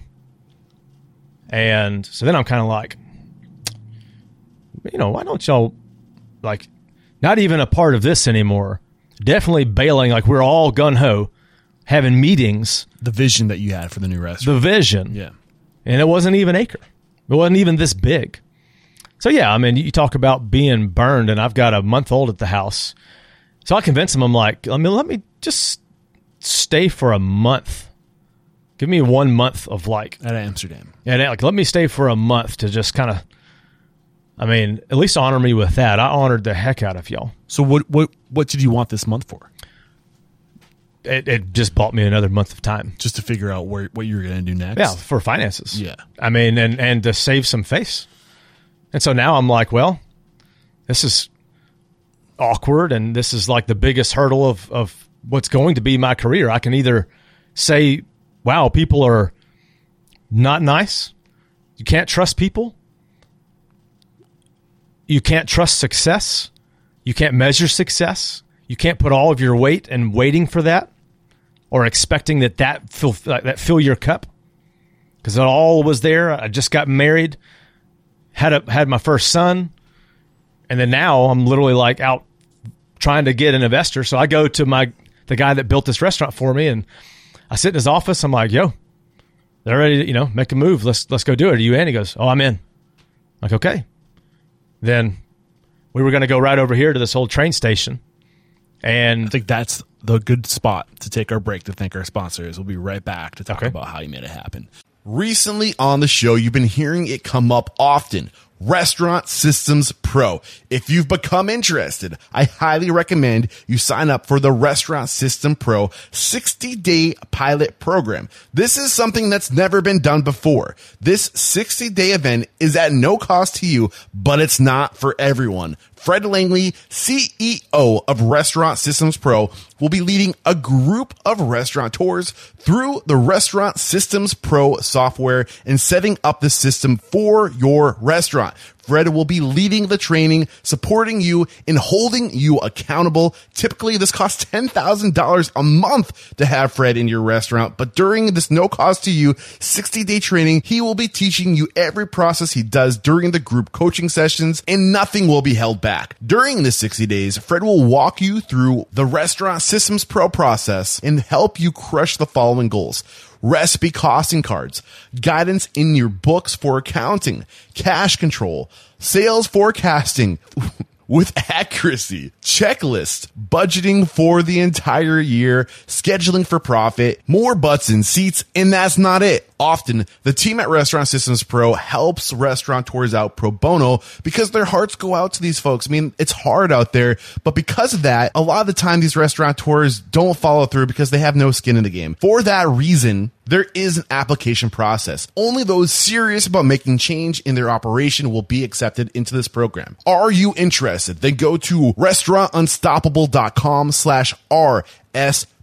That's RSP for Restaurant Systems Pro. Restaurantunstoppable.com/RSP. We're back, and you just started getting to the point where, you got left in the dust from this restaurant. I don't know if you can call them a restaurant group, but your boss, I guess, your bosses. It's the downturn of the economy, 2008. They're shutting everything down. They're shredding, costs essentially. And they say, you have these visions, you have to go do your own thing, but it's not going to be with us. And you reach out to your designer, your builder. That's where you left off. Yeah, it was after 2010. It was actually early 11 when that happened. So 2011, we're parting ways now, and I elect to, obviously out of pride, I didn't want to talk about it at all. So I definitely didn't slander. I definitely didn't say anything bad, and I'm still not going to do that here. Yeah. I mean, I'm obviously, the state of the facts, it was what it was. It was not cool. Yeah. But I still honor them because they still gave me a chance and gave me the keys and allowed me to do culinary school on their dime, and they paid for it. And I can't repay that favor. Yeah. They literally paid for my culinary school, built my career, did all of the things they did, and then they set me free like a bird to go fly. Yeah. So, did they mean that when they said it? Really, no. But did it happen? Yes. Did they send you the Necco? To Necky. Necky? No. Well, no. I mean, what I'm saying is, I was curious if that was the School of Hard Knocks. Gotcha. What I'm saying is that in that term of 2005, to mid 2011, I stayed for six and a half years. Is that in Denver or Dover, New Hampshire? Necky? Was it in Dover, New Hampshire? It is up there somewhere. You were like a neighbor to me for a little while, man. Well, I didn't go to Necky. Oh, you didn't go? I thought you I thought you mentioned that earlier. No. I was saying that I never went to culinary school. Okay. Ever. Okay. So all of that was my School of Hard Knocks. But deciding if I was going to go to CIA or go to Necky or go to one of those, that was my only two targets were those culinary schools. Got it. But instead, I got to do that in that restaurant down the street, I got you. all the way through, where I finished up business school, finished up culinary school, finished up marketing class, all on their dime. Marketed myself. There's something to be said about that. Oh, yeah. You also made them a lot of money in the process. I made them a lot of money, delivered their plates, and honored them, and still do. Yeah. So now I'm over. I'm out to, I'm starting this dream. Still has no title. I go over, and now the builder who's kind of set the seed in place, saying like, we need to go do this. Like, I want to do a restaurant. It's going to be awesome. And so I'm like, let's go look. He wants to look at this train station. We get over there, and I'm like waiting. Now my time is like slowly dwindling. My finances are dwindling, and I'm waiting for him to just say yes, like, let's go. And I'm, he's now like brushing me off for a week, 2 weeks, 3 weeks. And I'm like, bro, like, you're not in a hurry. Yeah. I'm in a hurry. I need a paycheck. I'm in a hurry. We got to do something.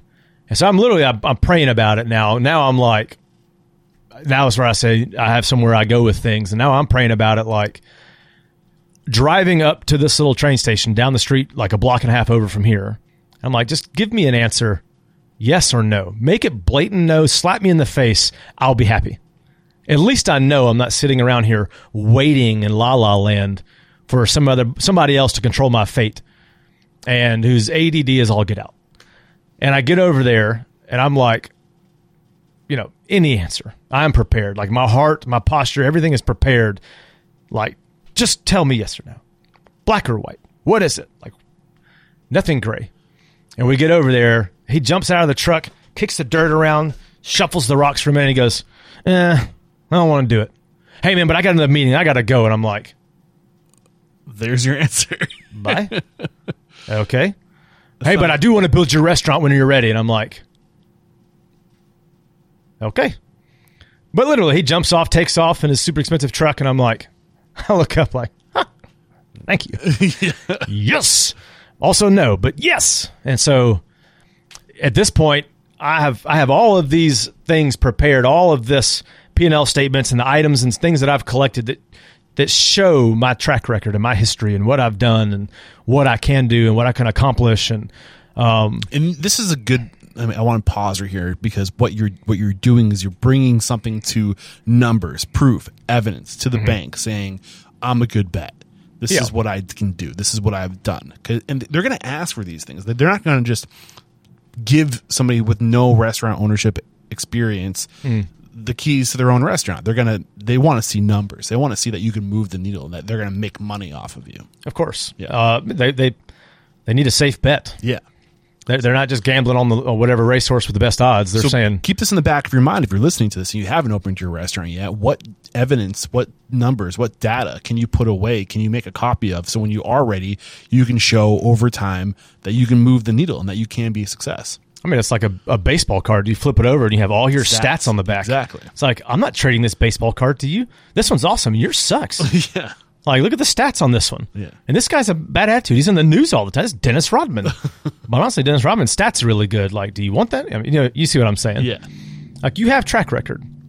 Nobody's going to give you money if you're literally Joe Schmo out there and you don't have a track record. But so now at this point, I told you I was trying to do all of this without my father and prove myself that this is and can still be good. And so now I don't have a choice. And the more I prayed about it and the more I came to peace, like I need him. He's a wizard. He is extremely wise. And never in this process did they offer to go pay for a restaurant or anything. He just said, let me see all the numbers. Let me see everything you've put together. And he was saying, I hope you put it together in a package, and clean it up some, because obviously that's what he does. He was an auditor for a while too. Yeah. I mean, so let me clean it up and so we can get it presentable and get you an investor, and so now we're putting together this whole packet and that was the same little kit that we had shown to the builder that just denied me and was like, hey, but I still want to build it. And as the more, and there are people that are contacting me, there are investors like, hey, we're in, this is great. Yeah. And I'm like, I just don't want to work for other people. I don't want to be a part of a gamble somewhere where they're trying to get it kickstarted. The only following I have is here in Auburn. And if I built a hut tomorrow, they're going to come to get the food. Mm-hmm. They're going to follow me. If I put it on Facebook, hey, I'm doing Boston Butts, come to the Butt Hut. But you didn't do a hut. Yeah, well, I didn't do it. Well, so what happened was, as you know, and so in this, and obviously now I've brought my father in, and he is a wizard. Best thing I did was invite my family back into it and allow their leadership and influence and charisma, creativity, because you know I was trying to do it by myself, and a lot of that was ignorance. Not ignorance. That's the wrong word. A lot of that was ego. Yeah, pride, ego and pride, and trying to prove to them. But life, I mean, gosh, you can just run yourself into the ground if that is the only thing that you care about. And family, as we all know, is obviously always priority. And now you're looking at this whole transition of restaurant industry, making family valuable, making life more important than everything you see on a daily basis. But now my dad's going through the stuff, and he's like, dude, this is really impressive. Like this. Because you didn't let them in until this point, so they didn't know. They just thought you were, running a success. You turned a restaurant around. You're a part of turning a restaurant around, but they didn't know the numbers. They didn't see the work you did. This is you showing them. This is what I've been up to for the past 7 years. Well, I mean, they've obviously come up from San Antonio a handful of times, eaten and dined, but you didn't show them the P&L.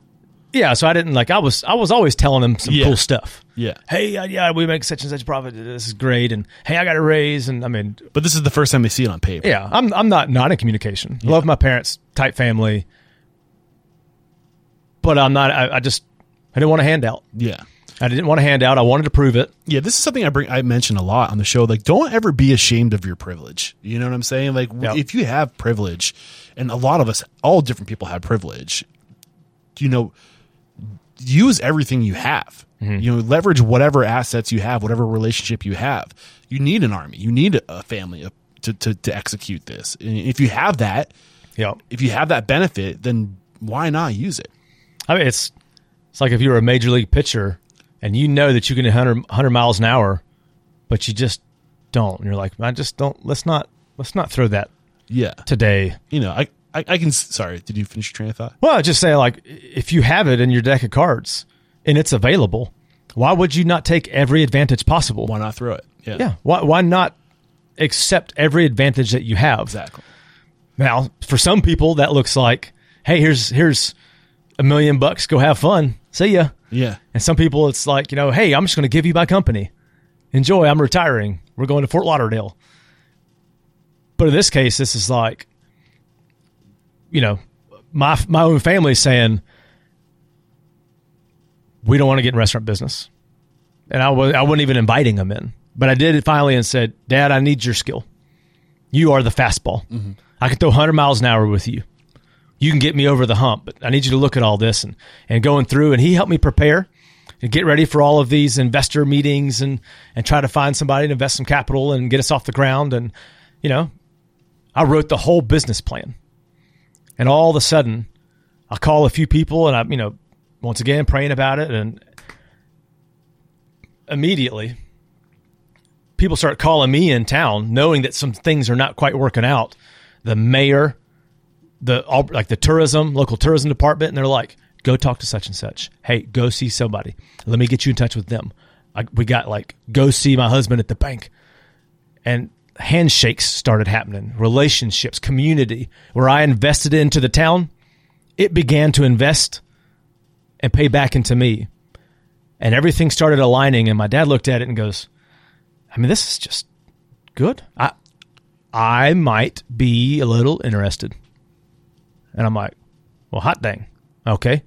What do you mean like a little? It's like, I don't know. Like, what if we did such and such like this? And we went and, and he started aligning it all and blah, blah, blah, blah. And he's like, and then there's these tax incentives out there. There's this. And through my conversations with the city, said we can give you tax incentives to come in and build. We want new businesses and new life. And things started aligning to where all of a sudden my dad said, I'm in. Wow. I'm like, okay, you want to invest? He's like, so with the money that I've got, the money that my dad's got, we're like, well, we still don't kind of have enough. But so we go back in and he's like, why don't you call Uncle Michael? And then call Mr. Jim from the hospital. My dad was the CFO, and he's like, call the CEO, which was like my uncle growing up. Yeah. He played for Texas A&M, 6'5", 275 pounds, big Aggie. I used to lay on his belly and watch Aggie games. I mean, he's Mr. Jim. Yeah. I call family and they're like, in, this is great. And I'm like, holy crap, we got a team. This is happening. Yeah. So now family's in. Everybody has their percentage ownership. I mean, now we're in a situation again where, boom, we get off the ground, restaurant's successful right out of the gate.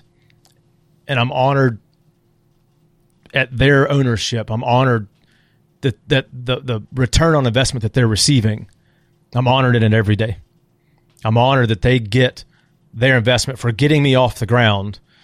Whereas some people would say, well, I'm entitled to some of that. I mean, I'm the So these investments, were they just cash investments with a percentage, or was it like was it more of a like equity in the business? Well, I mean, yeah. So they all own their percentage of the business Got it. and the real estate. So eventually, what happened is we moved 3 times. We tried the train station, then we moved from the train station across the street and tried to do this old house, and then that fell through. And it didn't necessarily fall through. We were just trying to force it to happen and redo this old Victorian style house. And then this lot dropped in price severely. You're like, well, what if we, instead of doing a renovation, just started from the ground up and just built it the way we wanted? I'm like, well, that price of land is a little high, but then the builder comes back and he goes, well, I'll buy the other half of it. We'll get you guys going, and then eventually I'll come and I'll build on this pad over here.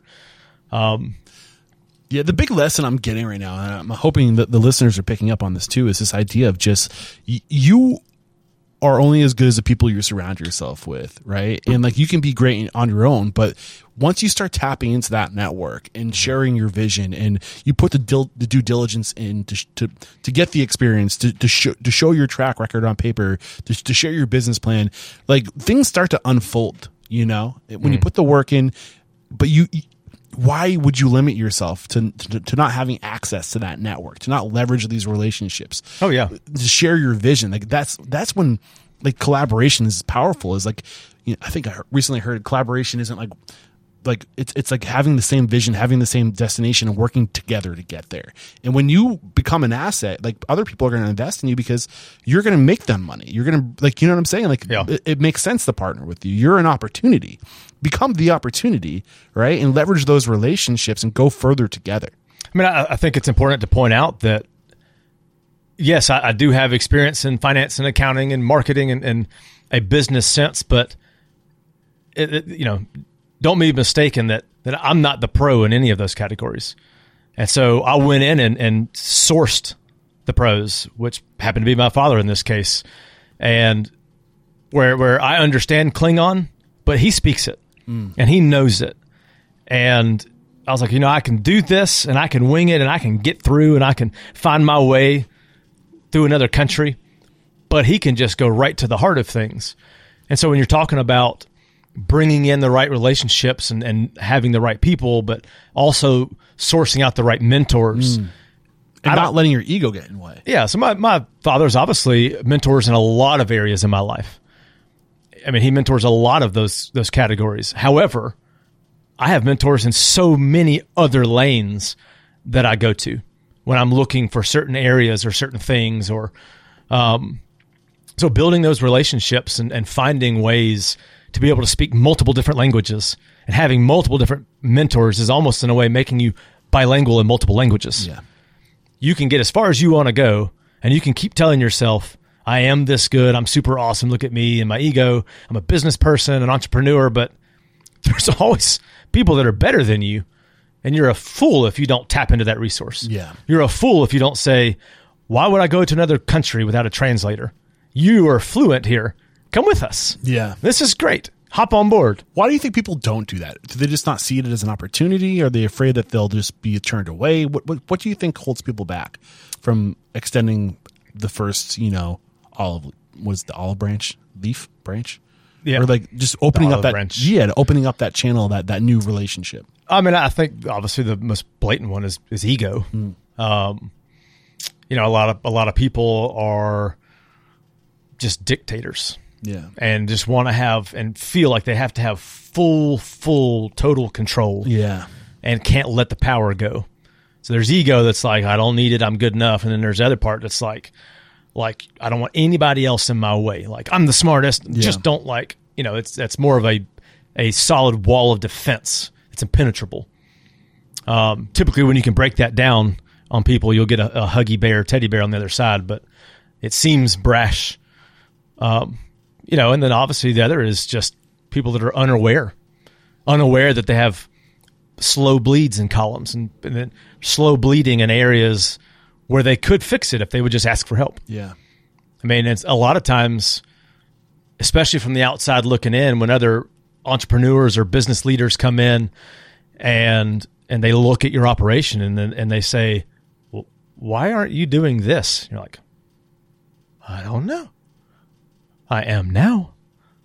Right now. Who do I call? Like, well, I can do it for you. Yeah. Will you do that for me? Like, yes. I don't know you, but that sounds amazing. So, I mean, obviously you have to have trust in that.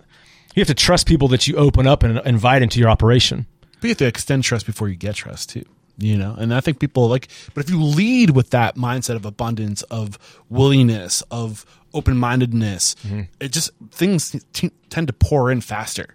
Yeah. I notice. This is something I'm trying to be better about too, just putting it out into the universe. I think letting the universe know that you need help. The universe can't give you the help you need unless you tell it what you need. Perfect example in my story, like Sam from SavandSam.com, videographer. I announced on the show that I was looking for a videographer, that I needed help scaling that side of my business, and that I'm looking for somebody. Yeah. And then lo and behold, the universe it shows you the help. It gives you the help you need. But you have to ask for it. You have to put it out there. You have to open the door. You got to plug the umbilical cord in somewhere. You got to go plug your charger in. If you want life for your phone, you have to go seek an outlet. Yeah. You have to go seek power and seek the source and find it. I mean, you don't just sit your phone there and like, please charge. Yeah, and then also get your ego the fuck out of the way. Yeah, like, hey, look at my safe. Like, please fill with cash. Fill with cash. Now's good. Yeah. Now's good. Or now. But so much, I just talked and tapped on some of those personality traits that are obviously flaws that we're all struggling with, and myself too. But entitlement, that's the worst.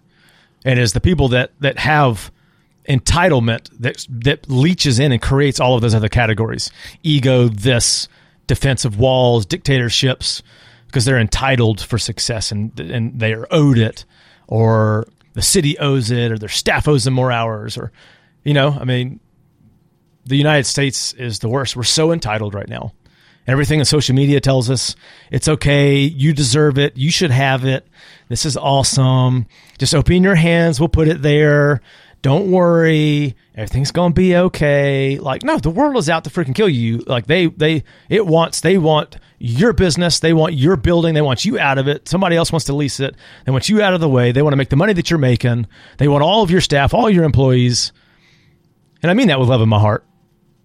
But everything in this world is designed to die and to fade and dissolve into dust. It is what it is. So yes, go plug into the life sources. Go seek help while you can. Go find your mentors. Like, love the staff while you have an opportunity to. Invest in them and watch the return on that investment. Invest in your team. So don't be entitled for it. Let's get into some of that stuff. So it's worth pointing out, 2013 you open, then I think it was either 2014 or 15 you start getting your first James Beard nods for Best Chef Southeast. Thank you very much. We're in the Southeast. 2014, 15, 16, 17, 18? South. What did I say? Southeast? Well, you said Southwest. I corrected and said Southeast, which is also not right. Best Chef South. Just South. Yeah, which is like from Texas all the way through Louisiana, Mississippi, Alabama. Okay, gotcha. So was it 2015, 16, 17, and 18 you got nominated? 15, 16, 17. I think you got like 4 in a row, right? And then that's right. Food and Wine Spectator was giving you a bunch of recognition all around this time too, or until to this day. Recently, I think that Wine Spectator is our wine director and sommelier. Samantha is amazing and has now got us the 2 cups for multiple years in a row. It just means, that it was already recognized and now it is recognized as like part of the elite. Yeah. Which is great. And, you know, and obviously we're still maintaining that quality and level of the James Beard, and I'm still partnered with James Beard in so many ways, but I have 2 restaurants now and 80 employees at Acre and 70 at Bow and Arrow. And that in this economy right now with staffing problems and this and grocery bill problems and post-COVID and all that, there's just more important things than me going after, you know, my ego-driven award. Yeah. So, yeah, I'm not necessarily fighting for the James Beard nominations you have to fight anymore. for that? No, They don't you know just what I give mean. those to you. You don't earn those. You gotta. Well, no, if you hold your hands out like this, they'll put it there. Yeah. Yeah. Well, it's the same idea with anything. Like you got to put it out into the universe. You got to, you know, you got to shake the universe to get some you attention. gotta Sometimes shake the tree and see if fruit hey, I'm falls here. off. You know, and Yeah. you gotta make those opportunities for yourself. But the point I'm trying to make is that you started getting a lot of. This is a success. Yeah. What you built, what you're doing is a success. What are the lessons you learned? Like, you talked about creating opportunity for your staff. You talked about, you know, using your network, leveraging your network, and taking help where it comes in. But reflecting over the past almost 10 years now, since 2013 when you opened, the mistakes you made, the lessons that you wish you could have given yourself then that you know now. Like, what is that stuff? You know, I mean, from even if you go back into the part of the story where I said that all the cooks and sous chefs that were with me at that time at Amsterdam Cafe went on to be, you know, leaders. And I've gotten the opportunity to go back and cook with some of them in their restaurants. It's been awesome. But when I opened Acre, there was a real opportunity now to get noticed and to have these opportunities. And I mean, nobody's coming to Auburn, Alabama, unless it's sports. Mm-hmm. People don't come here to dine. So yes, to find a way into James Beard world took a lot of effort, grind, digging, and sacrifice. You know, now opening the doors of Acre, I have 2 children now. You know, fast forward, I've got, you know, my son who's a year and a half and my daughter who's, you know, 5-6 months old on the other hand. Yeah. And we already had bags in our eyes from raising these 2 kids. Bet. And now, you know, it's my wife and I are like smiling, you know, out in the front of the door here. Well, inside you're like struggling to stand Yeah. up. But inside it was like, I'm still like, have no idea what's happening. Yeah. I mean, I still just like moving from one task to the next. And I wish right now that it wasn't just about checking boxes and getting the task done. But So let's paint the picture about what Acre was and is today, what the vision was. Get into that. you know, How many seats? now after like expanding throughout the years, it's 158. What'd you start with? Well, we had porches that were open, like the little glass porch in the front. When you walked in, it was wide open to the elements. So in the winter, it was closed. Super hot summer, loads of flies, closed. This little area, right, kind of where we're sitting, used to be a porch out that little room there. Yeah. And closed it. So we've added permanent seating, heated and cooled. But it used to be like in the 130-ish. Okay. So not too much, more like another 28 seats. Yeah, but has made a difference. Yeah, for sure. And so, you know, the overall vision of it was continue the story where I left off. Yeah. And continue the story, but also heighten it. And that story is making relationship with the farmers and the growers and your community, the people, the purveyors. Yeah. So, I mean, this is so much about paying homage to Grandpa Kennedy and the farm and the way that my family lived to better the land. Mm-hmm. And, you know, opening this restaurant, I was like, well, it's going to be a brand new building. How do I get more stories in it and give it more of a pulse and a heartbeat so it's like more alive than just A frame. look at this cool building? Yeah. So we went through and like cut down woods and harvested things. And so if you're looking around just where we're sitting, you know, you're looking at like all these old beams above the bar in there. See that little ceiling? We'll have B-roll too, so if you guys are listening to this, Oh, you yeah. want to see it. And right behind your head, see that picture? Yeah. That was a 100-year-old general store. Oh, wow. And once you peel that outside layer that you're seeing, looks like a cabin, but underneath was a log cabin. Oh, cool. And they just framed around it. So a 100-year-old barn went up to make this cool old roof. This is my grandpa's fishing basket above our I was heads curious about that. I saw from that. 1970. I stole it. He never knew I took it, but then all the wood in the bar, all that fresh oak that wraps all the way to the top. Grandpa Kennedy and I went and handpicked those oak trees, cut them down, dried them, and brought them up here and wrapped it in wood from the farm. So the lesson here is that you can start with a new building, but you can inject history into it. You can tell a story with the process of building it, and building it intentional to have that nostalgia. Yeah, so now when people walk in or I'm giving the tour, I'm literally pointing to memories and nostalgia, all of it with intention. Unique to you and your story and the town too, right? Yeah, so so now it's connecting. Why do I go after farmers? Not because I want to be part of Californian cuisine takeover or the farm to table trend, but my family already did that. Yeah. Like if I was not a good grandson, then I would not have been taught that lesson from Grandpa Kennedy. Like he showed my family the way to do it.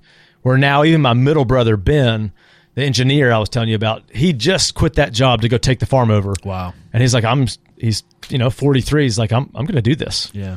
I'm going to take over the farm.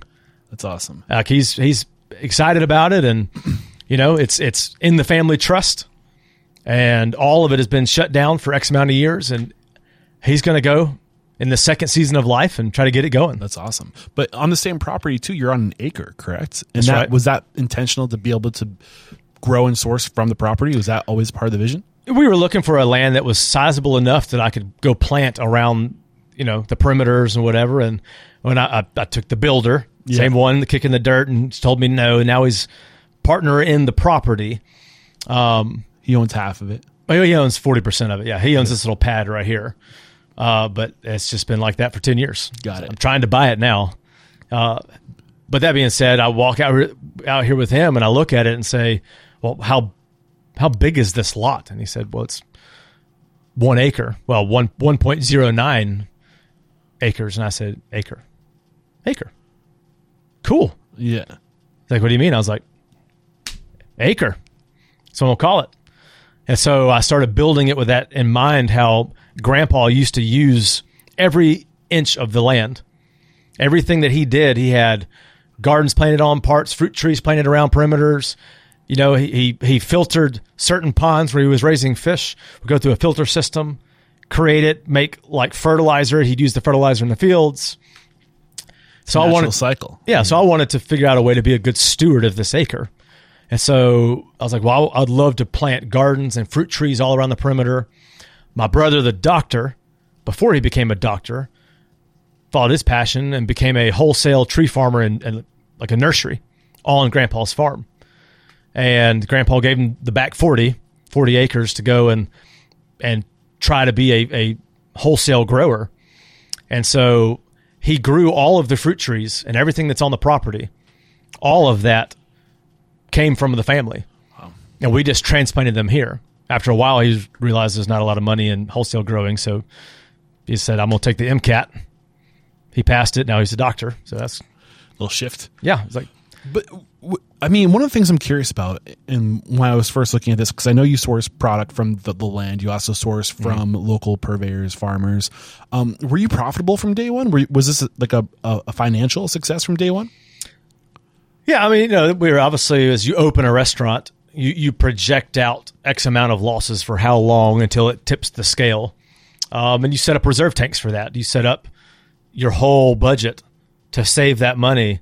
So you slowly chip away at the losses till you just start paying your basic grocery bills, and your lease rates or whatever it is, or pay the bank. We jumped out pretty good right out of the gate.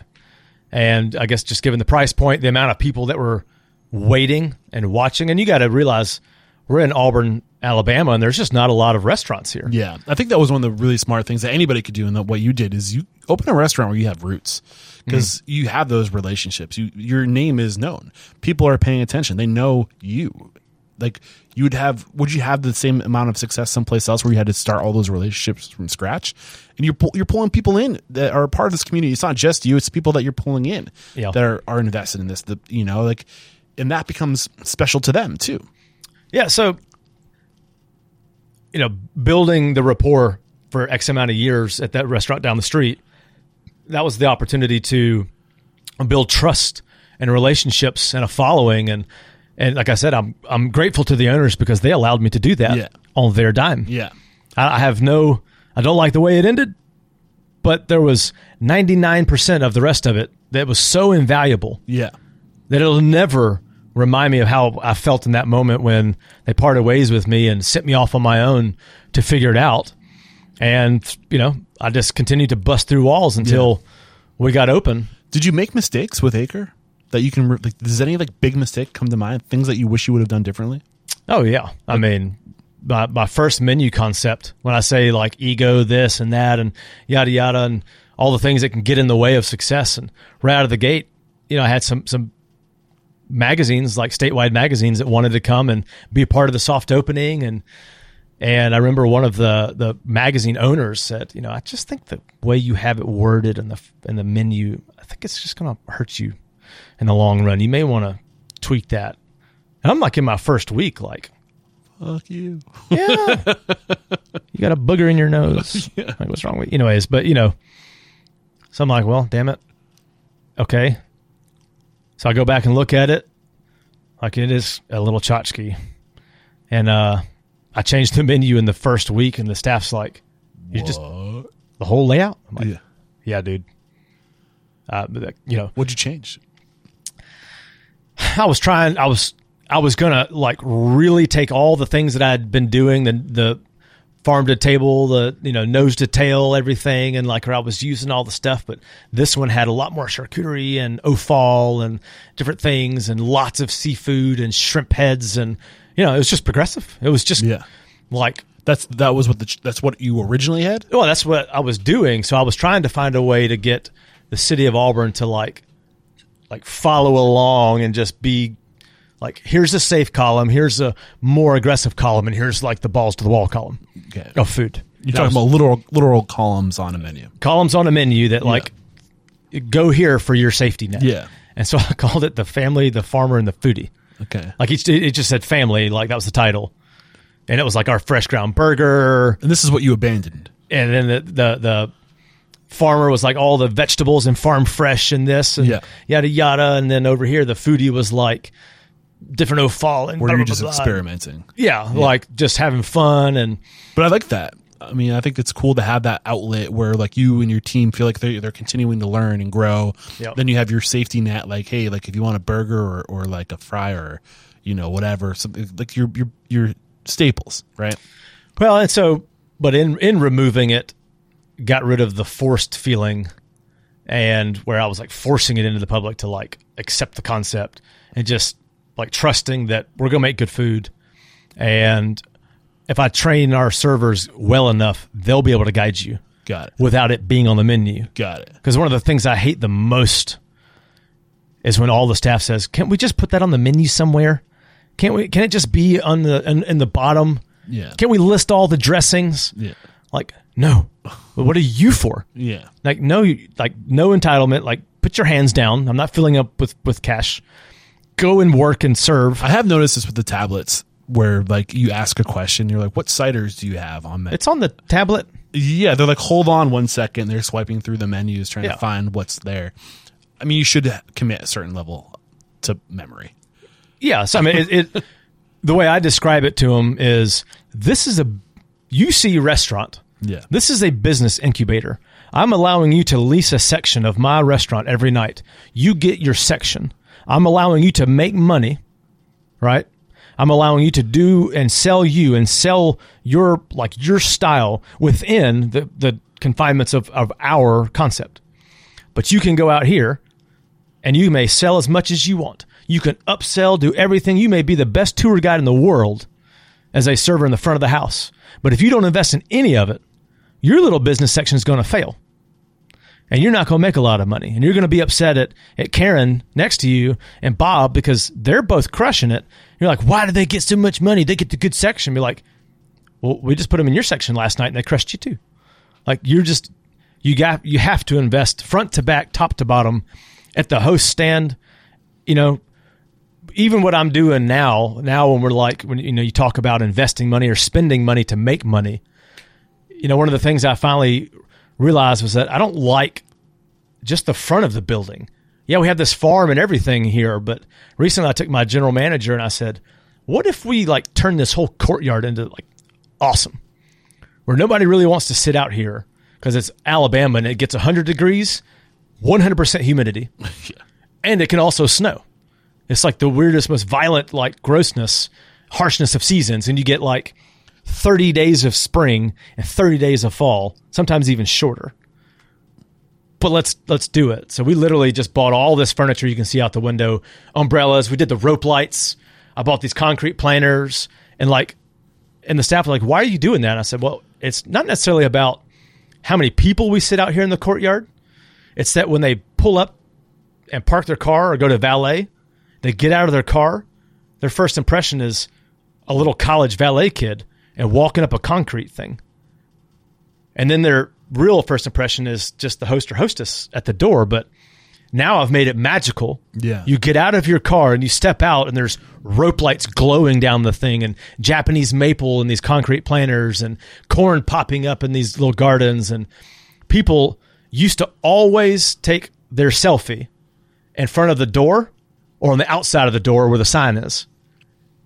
And now I told my GM this. I said, watch, we're going to move the selfie station. It's going to go farther and farther down the experience. So now, like a vineyard in California, you're walking in like, oh my gosh, this is amazing. I want to live here. Yeah. And so now walking up, and this is just, I'm the chef. And this is what I'm thinking about. I'm thinking about how do I get, if you think about it as defense, like how do we play defense more? It's how do you break down the guest walls faster? How do you make them more vulnerable to enjoy you and your restaurant faster? Do you wait for them to sit down and it's just the chef? Does the host and hostess have a play in it? Like, where does the experience start where they start to enjoy your product? So now I've made mine the second you step out of your car, my impression's there. Got it. Like my garden starts, the ambiance walks in, it's created all the way to the front, and it softens the blow for the entire team. So as the restaurateur, restaurant owner, chef, whatever, my investment was I've already softened the blow before it got to any of y'all. Now do your job. Now do the work. Now sell your station, sell your area, like be hospitable at the host stand, greet them, love them, and watch this all pay, this return on our investment. So I think I loved all that. Yeah. Great lessons and all of that. Back to the idea of the menu. You opened with a certain menu. You abandoned that. You launched with a new menu where you're leaning now more on your team to explain things. You don't rely on the system that is the menu to sell. That's kind of, is there any more to that? Well, I mean, it wasn't necessarily that I changed the menu and made it all one-sided, onto the serving staff. Is that I just changed it to more traditional headings, like butcher's block area, vegetable-driven area. So now it was just more, I guess, standardized. Got it. As opposed to like thematic, where it was, or a concept of family, farmer, and foodie. Now it was just a little bit more readable and easy, and all the appetizers were together, all the snacks together, the butcher's block area where we're doing all the in-house charcuterie together, all the offal was up there with it. And so you could just kind of go around, which is... So that was one of the mistakes that I was probing for before. Is that the lesson is that you... What was the lesson there? The lesson is find a way when you have criticisms coming in and trying to define which one is criticism and which one is a good suggestion, and being able to block the noise out and listen when people are trying to help you. In this case, I immediately was like a little rubbed the wrong way by this magazine owner, and said like, well, we're just kind of kickstarting here. I mean, did you enjoy the food? Oh, no, yeah, we loved everything. Just, this is just, it's a little, just a suggestion. And then they could tell I was rubbed a little wrong. And then I kind of, obviously I festered on it like a wart on my nose. I just kind of like, all I could do was stare at it. Like, oh my God. Like all of a sudden the blinders were off, and I'm like, you get so in the hustle and flow of trying to get everything launched, opening a restaurant, that, it's hard to listen to good advice or decipher like what's good and what's noise. Yeah, you've made your decision. You invested. You put money into the Yeah. build out, the design, the menu design, and now someone's telling you got to change it. You're like, why can't you just like what I'm trying to Yeah. Well, everything is personal now. do? Yeah. You have invested all of your life and your heart and your future and that of your family, your legacy.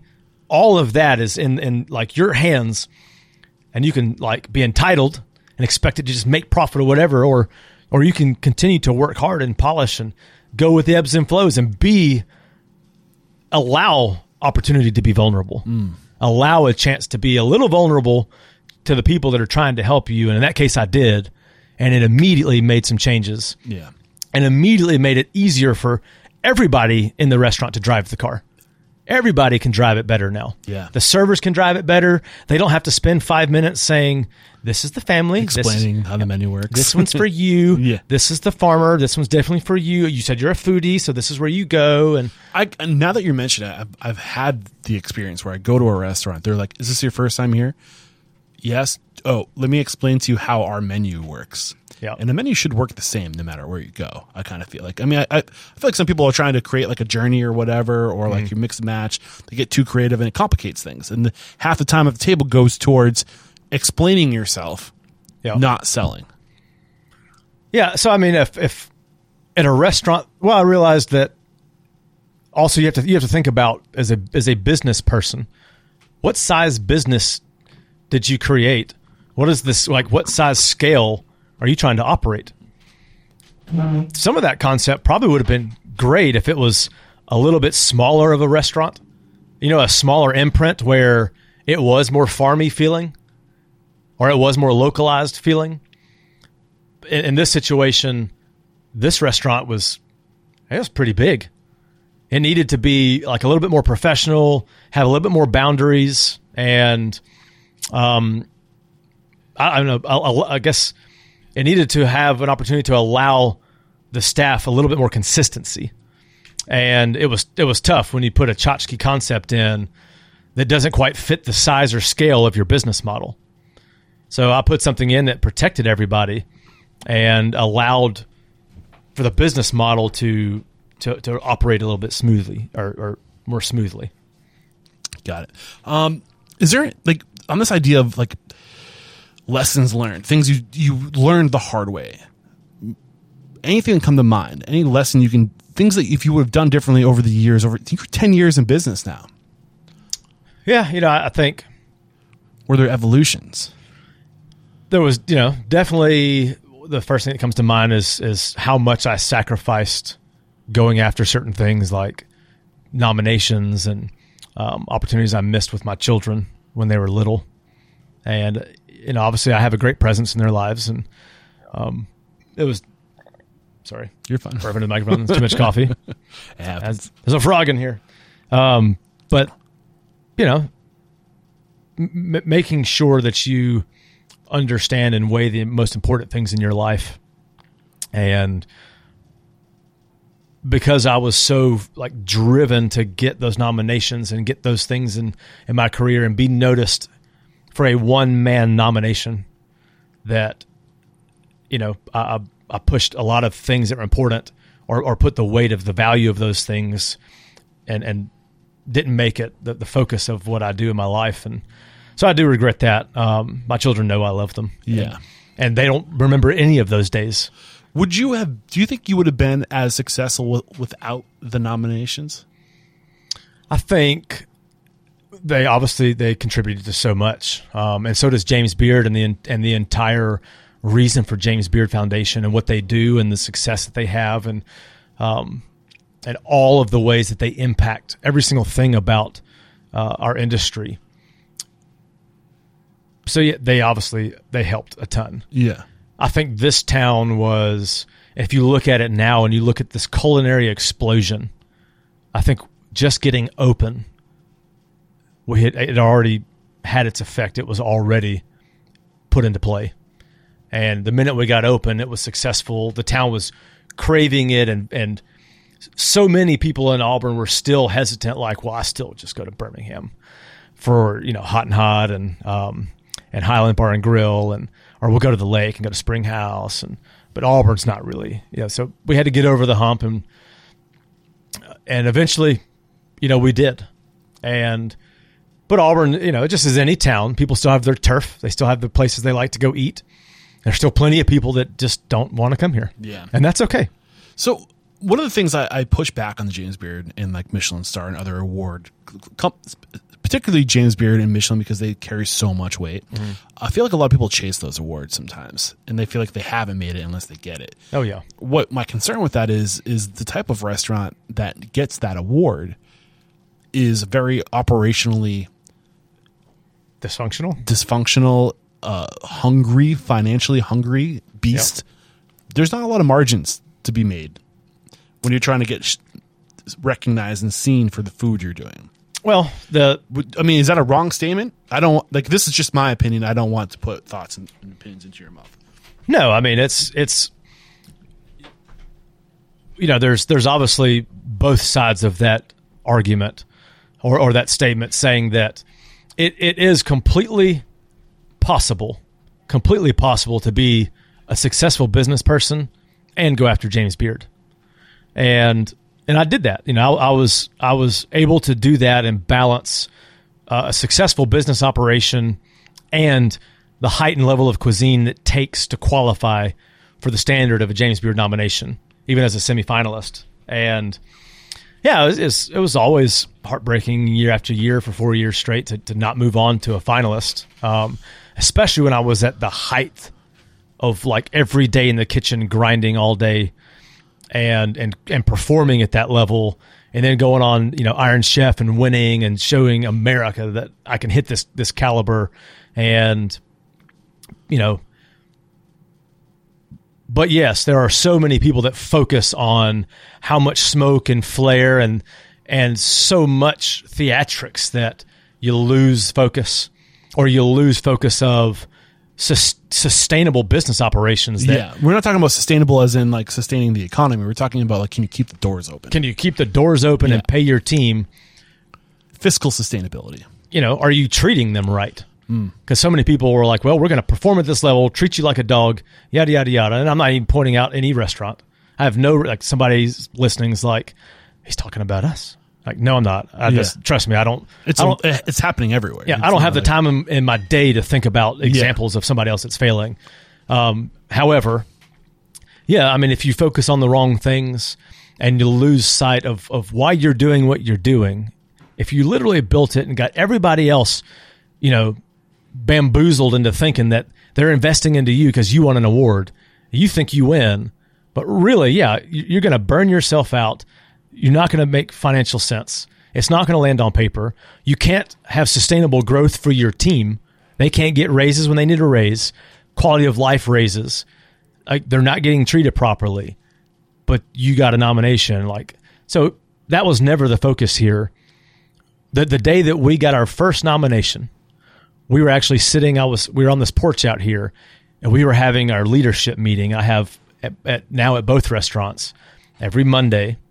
And ours actually here. I know, we're going late, man. We're almost at like recording time, 2 hours. Oh, well, we're good. It just keeps going, and I'm loving the conversation. Yeah, well, you cut it off whenever. But no, I don't want to. But you tell me if you got to get going. Yeah, but we were sitting on the porch, and we got cameras here, and we were sitting on the porch, and I had all my leaders, and we do that meeting, and I eventually decided I'm even going to close the restaurant those days for lunch, so there's nobody here. We all get quiet time. All the leaders, we sit in a room, and we talk about the things happened during this week and what we're doing for next week and future growth potential. What are we doing? What are we fixing? What are we going after? How do we do it as a team and move forward?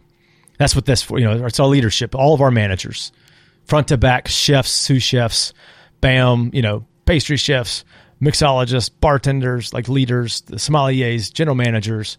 And we're all in that room, and then somebody texted me, "Congrats, bro, congrats." And I'm like, huh? And I look over, and people are looking at me, and all of a sudden my phone's like, ding, ding, ding, ding. And I'm like, nomination. And I look up, and it was my buddy, Rob McDaniel from Springhouse, goes, "Bro, you got a nomination, man. That's awesome." And I literally put my phone down. I looked at the team. I'm like, y'all, we were so doing what we're doing. I lost track of the fact that it was James Beard nomination announcement day. When I say, like, you can be successful and keep doing what you're doing and it happen. As some people go after it politically, make it happen. As some people fight after it and dog their employees and staff, and they make it happen. You just got to pick the one that's most sustainable and makes you happy, where you can sleep at the end of the day. And in this case, we all got up on camera. We had it. That's what we posted. Our like James Beard nomination wasn't like me holding a badge and like, it takes a team, an Apple army. It was a video of us on surveillance footage getting up, high-fiving, and we all hugged in the middle. That's awesome. And that was it. That was James Beard nomination. It's weird. Like, I don't want to take away from that because it is a great honor to have, to be recognized. It's just something that I feel like there's so much energy around it, and I see people getting in trouble financially because of what it takes, labor, cost of goods, all these things to get that recognition in a time where it's, those restaurants are becoming more and more difficult to make successful. Yeah. Like, what's the solution? What should we be rewarding people? Like, what should be the narrative? Like, is it, how well do I take care of my team? Am I creating opportunity for other people? Am I providing security? Am I what should the narrative be? What should the goal be? I mean, the goal is, like, do your very best to treat people right, spread love in your building, and make it financially successful. Yeah. And if all that works out for you, and you have the capability, and you have the potential, and you literally have the desire and the ability to achieve your goals, and one of those happens to be a James Beard nomination, then bro, sis, it's going to happen. Yeah. It's going to happen because people believe you. And when you're believable, is all of that political? Yes. And we all know it.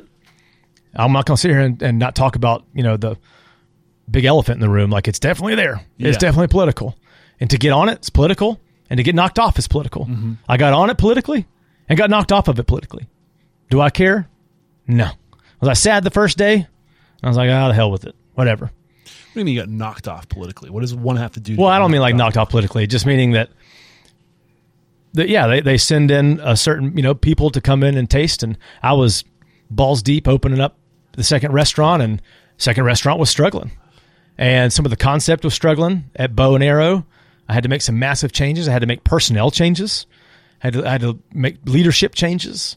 And I was going through like a really difficult maneuver over there, which took my eye off the ball here. Yeah. Did you have a different goal with Bow and Arrow? Yeah. I mean, it was all Texas style barbecue, but Acre paying homage to Alabama and Grandpa and the farming industry, and our living off the land, and Bow and Arrow paying homage to my time in Texas in the Hill Country. Out in San Antonio, it was actually Helotes. I love it out there. It's gorgeous. Helotes, which is kind of like closer towards like San Marcos and Austin on the edge. And Helotes is where like Willie Nelson started his career, Robert Earl Keen. Think about like country, like hill country legends. So was there? Sorry, want to finish your thought? Well, I was just saying all of that is why I built Bow and Arrow, because that's how I really cut my teeth cooking. Yeah, I cut my teeth doing brisket, sausages, ribs. Yeah, and making bacon egg tacos and chorizo and potato tacos on a campfire in a skillet. I lived in Austin, Texas for almost a collection of like maybe 9 months. Yeah. I was out there. I love it out there, man. You're bringing back memories right now. Oh, that's beautiful. Yeah. But I'm talking like fiscal objective. Was there like, because I know I've seen it time and time again where you have like James Beard or Michelin star chefs who, the white tablecloth type chefs or are just doing high level dining, high touch dining, who the second restaurant they open tends to be something that is high quality. I see a lot of barbecue restaurants that open. Is it because that there's better margins? Is it because it's something that you can create like a little cash cow that can help bring in cash while you focus on your passion? Like I'm stretching here because we're almost at we're over 2 hours now, and I want to kind of just get to it. Like, what was there business strategy behind opening Bow and Arrow? I think just as every entrepreneur is an opportunity to say, like, do I have more in the tank? Is there more opportunity in the tank? And, when I'm obviously goal oriented, but I also like to have goals on paper. I like to look at things and write them down so I can see my goals and see the path that's ahead to reach those and get there. And like opening Acre as a goal, starting a family first, opening Acre, get a James Beard nomination, yada, yada, and all of those things. Win Iron Chef, that was on my goal list when I first wrote it. And holy crap, all those things happened. But then I look at things that are long-term, like what does retirement look like? How is that going to work? Now that I'm invested and love the staff and the people that I have and my leaders, how can I get more of them longevity and retire? If they're not going to go and start a restaurant right now, then what is it like if I build the lane for them to have retirement? And so at the time I had the right group of people to go, and I wanted to tell that story of Texas Hill Country. People ask all the time, like, you have a lot of like Southwestern influence in your food, lots of chilies and guajillos and in Alabama stuff. You have French dishes with Mexican influence. I'm like, yeah, man, I can't get it to go away. It's there. Yeah, it's part of me. So in this situation I want to tell the story. I want a place where I can have that feeling and that vibe that reminds me of home. When you say, man, I just bringing me so many awesome memories of the Hill Country, I don't ever get to go home anymore. My parents left Texas and came back to Alabama. So I was like, well, if I want to have that experience, then I'm going to have to just build it. And so I did, and I put all the leaders in place and provided those jobs and provided opportunity for growth and all of them to have bonuses, incentives, attached and to give them goals and to launch their careers and very transparently tell them, especially my main leaders that I'm like trying to get on the band together and say, unless you have another goal right now, if I am your goal, bro, like then we're going to have to do this. If you want to retire and you want to do such and such, then we're going to have to build something else, and you're going to have to get more capacity. Yeah. You're going to have to take on more, hire leaders underneath you, train those leaders underneath you so you can move up, get out of that seat, stop being in this seat, stop being in that seat, come in this big seat and go hire more people over here. Then let's go buy a piece of land. And so I'm creating and making opportunity for some of my leaders to have opportunity at retirement. Yeah. I mean, I love this, man. And what you're sharing now is, I echo it often. Two things determine growth: cash flow and people. And when your people hit a ceiling and they're going to go off to do their own thing or to go work for somebody else that offers them an opportunity.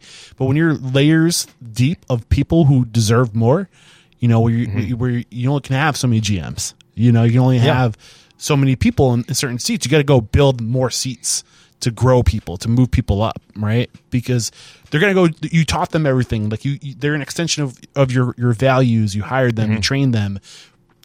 Hang on to those people, create opportunity, create vertical growth for them. And that's the next restaurant, right? Oh yeah. That's what I'm hearing from you right now. And that's where we're kind of looking for a piece of land now.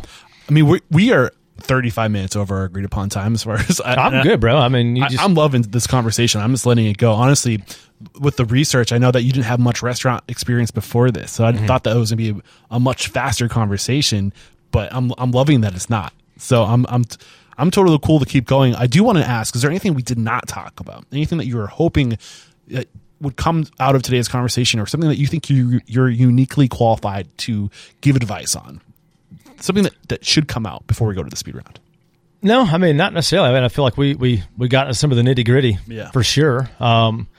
It's important to note and point out that I've had plenty of failure.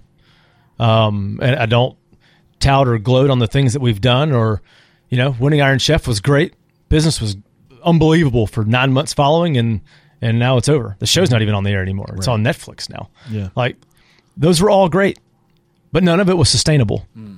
We're talking about not sustainability in your community, saying like, we're a sustainable focused restaurant. Like, this is what we do. Like, you need to be a sustainable business. You need your whole operation, even your life, to be sustainable. All of it. And that is the entire package. And if you're not good enough at it, and you obviously have some slow bleeds in your restaurant, your business, you need to go get people on your team that can do it, or find mentors to help show you where your holes are and your leaks. And you need to listen.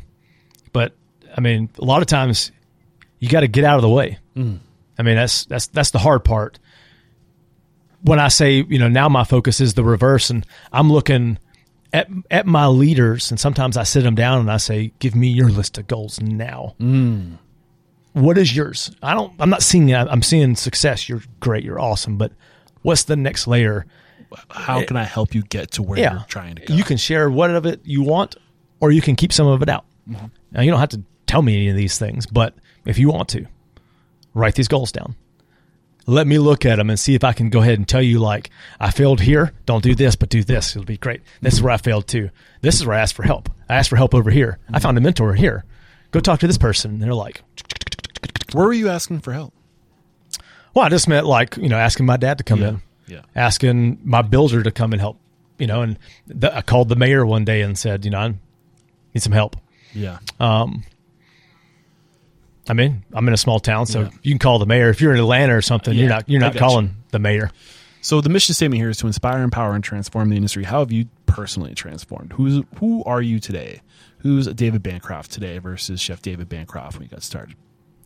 I mean, I love any opportunity to just mentor now, or any opportunity to share transparently those things and opportunities that were created or that were basically forced upon me that created change and created opportunity to find success, create success, stubbornly push past hurdles to get success. Earlier part, there was obviously a lot of that already happening, but definitely there was so much of it that just needed validation. So much of my earlier part of my career was like, if I don't check these boxes on this goal sheet, I will not have validation. I want to prove this to my parents, to my brothers, and I want to prove this to my wife. And would you say almost vindication because of what was expected, the path that was expected from you? And like, I need to prove that, I need to vindicate myself that this is a path that I can go on. Yeah. I mean, as far as, I never ever looked at it as entrepreneur. Yeah. I never said, hi, I'm David. I'm a business entrepreneur. And they're like, what do you do? Like, I was always chef. I am chef. Yeah. And so, I mean, the first 5-6 years, nobody called me chef. Yeah. At Amsterdam Cafe. Nobody said, yes, chef. No, chef. Did I have the entire brigade there? Yes. Was the whole system structured like that? Yes. Did anybody call me chef? No. And as soon as I opened Acre, boom, yes, chef. No, chef. Yes, chef. And I'm like, that's a little militant, but okay. And so now, I mean, I'll be at a football game at Auburn, like watching Auburn play Alabama in the Iron Bowl, and I'll be with my GM, or one of them, and we'll be there and be like, hey, chef, you want me to get you a beer? I'm like, well, actually, they don't do beer at the stadium, but you know what I'm saying? They're like, hey, chef. I'm like, hey, man, we're at the football game. You ain't got to do that. Yeah. Like, we're at your little kid's birthday party. You don't have to call me chef here. I get you. On my son's baseball team, they call me Coach Chef. Yeah. Coach Chef. I mean, so, yeah, I mean, looking at the vindication, but for me was, embarrassment of dropping out of school to validate it for myself. I wanted to be vindicated for my family and be proven, but I was embarrassed. I'm still embarrassed that I don't have my degree. Although I learned it along the way. And, I now receive Auburn alumni mail and emails. I mean, we live in a special time right now, man, where you had to go to school to get the information, to get access to the books, to the access to the network, the people that had the knowledge, that could teach you the knowledge. We live in unprecedented times where I don't really think you need to go to college, dude. Like, there's so much information out there today. If you want to learn something, if you have the drive, the desire, there's nothing in your way, dude. Like, and I think that's a part of the issue with society today is we send people off to go and, like, welcome to adulthood. Here's debt. Like, that's not how you want to start adulthood. Like, you want, it's just not, it's backwards, but we're so stuck in our ways. We're not willing to recognize the world we live in today. We can find resources. We can find community. We can find people. We are more connected than ever before. We don't need a lot of the old systems that were there. I mean, but you look at those systems and how even the government invested in college debt and college tuition, and we're backing the colleges to make sure that everybody was encouraged to eat your food pyramid this way, full of carbs and bread, so we could create mass, economic, problematic systems of farming and food culture of how we're supposed to eat, because the triangle pyramid says we're supposed to do it like this, to also then turning around and doing it, creating massive amounts of college debt that you're seeing now people are trying to reverse and argue about. But that's because our society and our country is forcing that down everybody's throat. Yeah. And you could create a million arguments in any direction on what you believe in your values and who's most right and wrong and what Democratic Party, Republican Party, whatever it is. However, it's blatantly obvious that, I saw somebody the other day sent me this meme, and it was like 100 black ants and 100 red ants are in a jar, and they'll sit there and just work around each other. They'll just keep on going. All of a sudden, you take the jar and you shake it up. And they all look at each other and freak out and panic, like, who did it? The red did it, the black ants did it. And they start fighting each other. And they'll literally start killing each other off. And then the meme said, but nobody realized who shook the jar. Like, that's our economy. That's what we're trying to reverse now. Yeah. All the way from food systems to debt to, you talk about college education. Yeah. Where people used to go learn a trade by getting their hands on the trade. Yeah. Like, I think we need to get back to that. Honestly, I really do. Anyway, we could talk so much about this. We do have to bust out a speed round, so we're going to take one more quick break to thank our sponsors. We'll be back to bust out a true speed round. Recently on the show, you've been hearing it come up often. Restaurant Systems Pro. If you've become interested, I highly recommend you sign up for the Restaurant System Pro 60-day pilot program. This is something that's never been done before. This 60-day event is at no cost to you, but it's not for everyone. Fred Langley, CEO of Restaurant Systems Pro, will be leading a group of restaurateurs through the Restaurant Systems Pro software and setting up the system for your restaurant. Fred will be leading the training, supporting you, and holding you accountable. Typically, this costs $10,000 a month to have Fred in your restaurant, but during this no-cost to you 60-day training, he will be teaching you every process he does during the group coaching sessions, and nothing will be held back. During the 60 days, Fred will walk you through the Restaurant Systems Pro process and help you crush the following goals: recipe costing cards,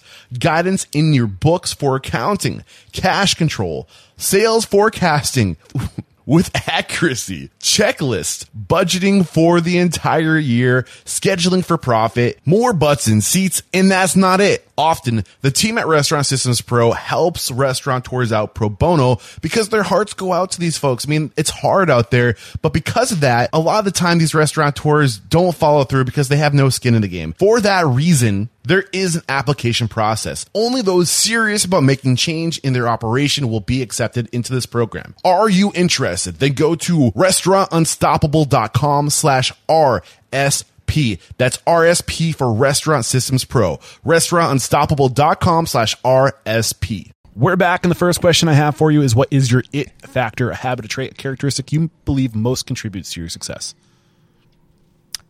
Charisma. What is your biggest weakness? Vulnerability. How are you overcoming your weakness? Transparency. So when you say vulnerability, do you mean you're not vulnerable enough or too vulnerable? I always look for the best in everybody and always think that I can pull it out of them. And sometimes you just get burned. Yeah. What is one thing you ask or thing you look for when you're going through the interview process or growing your team? Investment. Investment in what?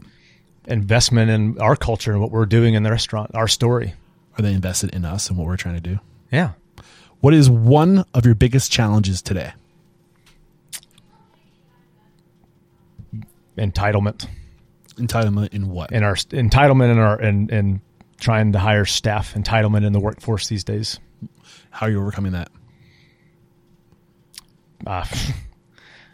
Goodness. I mean, in all honesty, supporting my staff, encouraging them. Share one code of conduct or behavior you teach your team, a core value, a way to be, a way to act. Yeah. The golden rule. What is one uncommon standard of service you teach your team? So this is something common within the four walls of your restaurant. It's not common throughout the industry, to go above and beyond what's expected. Awareness. I mean, to me, that's somebody just came in, lost their job, celebrating a job, celebrating a birth, a marriage, loss, got back from a funeral. Be aware of body language. Be aware of your surroundings, and invest in the story of what's happening. And each night is different. What is one book that's a must read to make us a better person or restaurant owner? Letters to a Young Chef. Ooh. Author? Balud. Beautiful. Next question I have for you is, what is one thing you don't think restaurateurs do well enough or often enough? Trust their leaders. What is one technology you've recently adopted that's had a huge impact on your operations, communications, efficiency, profitability, anything along those lines? We switched to a lot of new brand POS systems. You switched to a lot of them? Well, I mean, sorry, we Tried a few. Let's start that over. We, the opportunity to move some of your POS systems and like reservation systems from the old dinosaurs, the ones that monopolized everything. Yeah. And it has been legacy. So like moving to Resi and to Toast and things. Yeah. We are extremely opened up extreme consistency, fluidity. It was more profitable that way. What is your favorite feature about, say, Toast? Honestly, the customer service. Yeah. And how did that make you more profitable? Well, the cost of these companies coming in at a lower monthly rate in comparison to the old dinosaurs of the Micros and Open Table and people that kind of just pigeonholed, and it felt like you had to have that as the standard. Yeah. And then the compliance associated with that, staying compliant, where with the cloud-based POS, it's just every time you update, every month you're compliant, because you get it just does an automatic update, which takes care of compliancy. There's a bunch of reasons why. It's the new future. It's the new standard. Yeah, but the integration of like to-go portals and systems that round out your business. I mean, when go back to what you said, like asking other leaders or trusting other leaders. One of my leaders said, hey, I really want you to consider this. If we switch to these two companies and get rid of Open Table, get rid of Micros, if we were to do this, not only does it show up on paper, everything's going to work great. And I'm like, so you want to all this database of customers, and it's like all of it will transfer. It's like plugging in a phone to a new phone. You just hook it up. I'm like, so you want me to trust you? And I did. And it worked. It was unbelievable. Why was Resi better? I mean, goodness. I'd love to say that I could give all those answers, but if you pulled him in right now, he'd just knock your socks off. Yeah. There's tons of cool things coming. I will say that Toast is the number one recommended POS in the show. And if you want to support this show, you're opening a restaurant, go to the show notes of today's episode, just restaurantunstoppable.com/whatever the episode number is. There'll be a link there that you can click on, and clicking those links to sign up for these services goes so far in helping what I'm trying to do out. So thank you in advance if you do. And this is the last question. Are you ready for it? If you got the news, you'd be leaving this world tomorrow. All the memories of you, your work, and your restaurants would be lost with your departure, with the exception of 3 pieces of wisdom you could leave behind for the good of humanity and for your legacy. What would those 3 pieces of wisdom be? Oh, goodness gracious. 3 pieces of wisdom. I mean, follow your heart. 1. Allow yourself to be vulnerable. 2. Don't stop loving. 3. Chef David Bancroft, I've loved today's conversation. Thank you so much, man. Brother. You're a treat. And I'm really trying to get to the place where the industry decides who I talk to. I'm kind of tired of being the filter of who gets to be made an example of. So who do you respect and admire and believe would make a great guest mentor like you made for us today? Oh, man. I mean, getting an opportunity to travel around as a chef, and you meet so many that are influential. 2 that immediately just launched off the page when you said that were Ashley Christensen and Chef Alon Shaya. Ooh, Ashton Christensen and Balon Shaya was actually one of my earlier guests. Alon? Yeah, he's great. I haven't had Ashton on the show. Ashley, thank you, Ashley Christensen. Where's she based? She's North Carolina. Got it. Going to be there in a couple months. Beautiful. Thank you so much. And is Alon Shaya still in New Orleans? He has a restaurant in New Orleans and also in Colorado now. Okay. Alon, you're always welcome back on the show. I'd love to connect you with you in person now. And how can we connect with you if we were really just inspired by your story? Maybe we're in Alabama. Sorry, I was just in Louisiana 2 months ago. If we're in Alabama or anywhere and we want to come work for you, what's the best way to connect? I mean, show up in the door. Just walk in. I mean, you're a guest in our house for sure at both restaurants. But, obviously reach out on social media. Want to throw a handle at us? Mine is at David Bancroft and Instagram. I don't really do any others. Facebook, David Bancroft. Beautiful. Website? My email is david@acreauburn.com. And then our website is www.acreauburn.com. Beautiful. And again, just go to the show notes. I'll have a link to any tool, service, or, anything that was mentioned in the summary of today's discussion, as well as how to connect with Chef David Bancroft over there. Thank you so much, my man. There is no questioning. You are unstoppable. Thanks, bro. Cheers. There's another episode wrapped up here at Restaurant Unstoppable. Special thanks to our guest today, Chef David Bancroft. And awesome stuff came out of today's conversation. Just the guts to get off of whatever path you were on, whatever path your family and friends had planned for you, to override that, to follow your heart, to follow your passion, and to start with no experience into...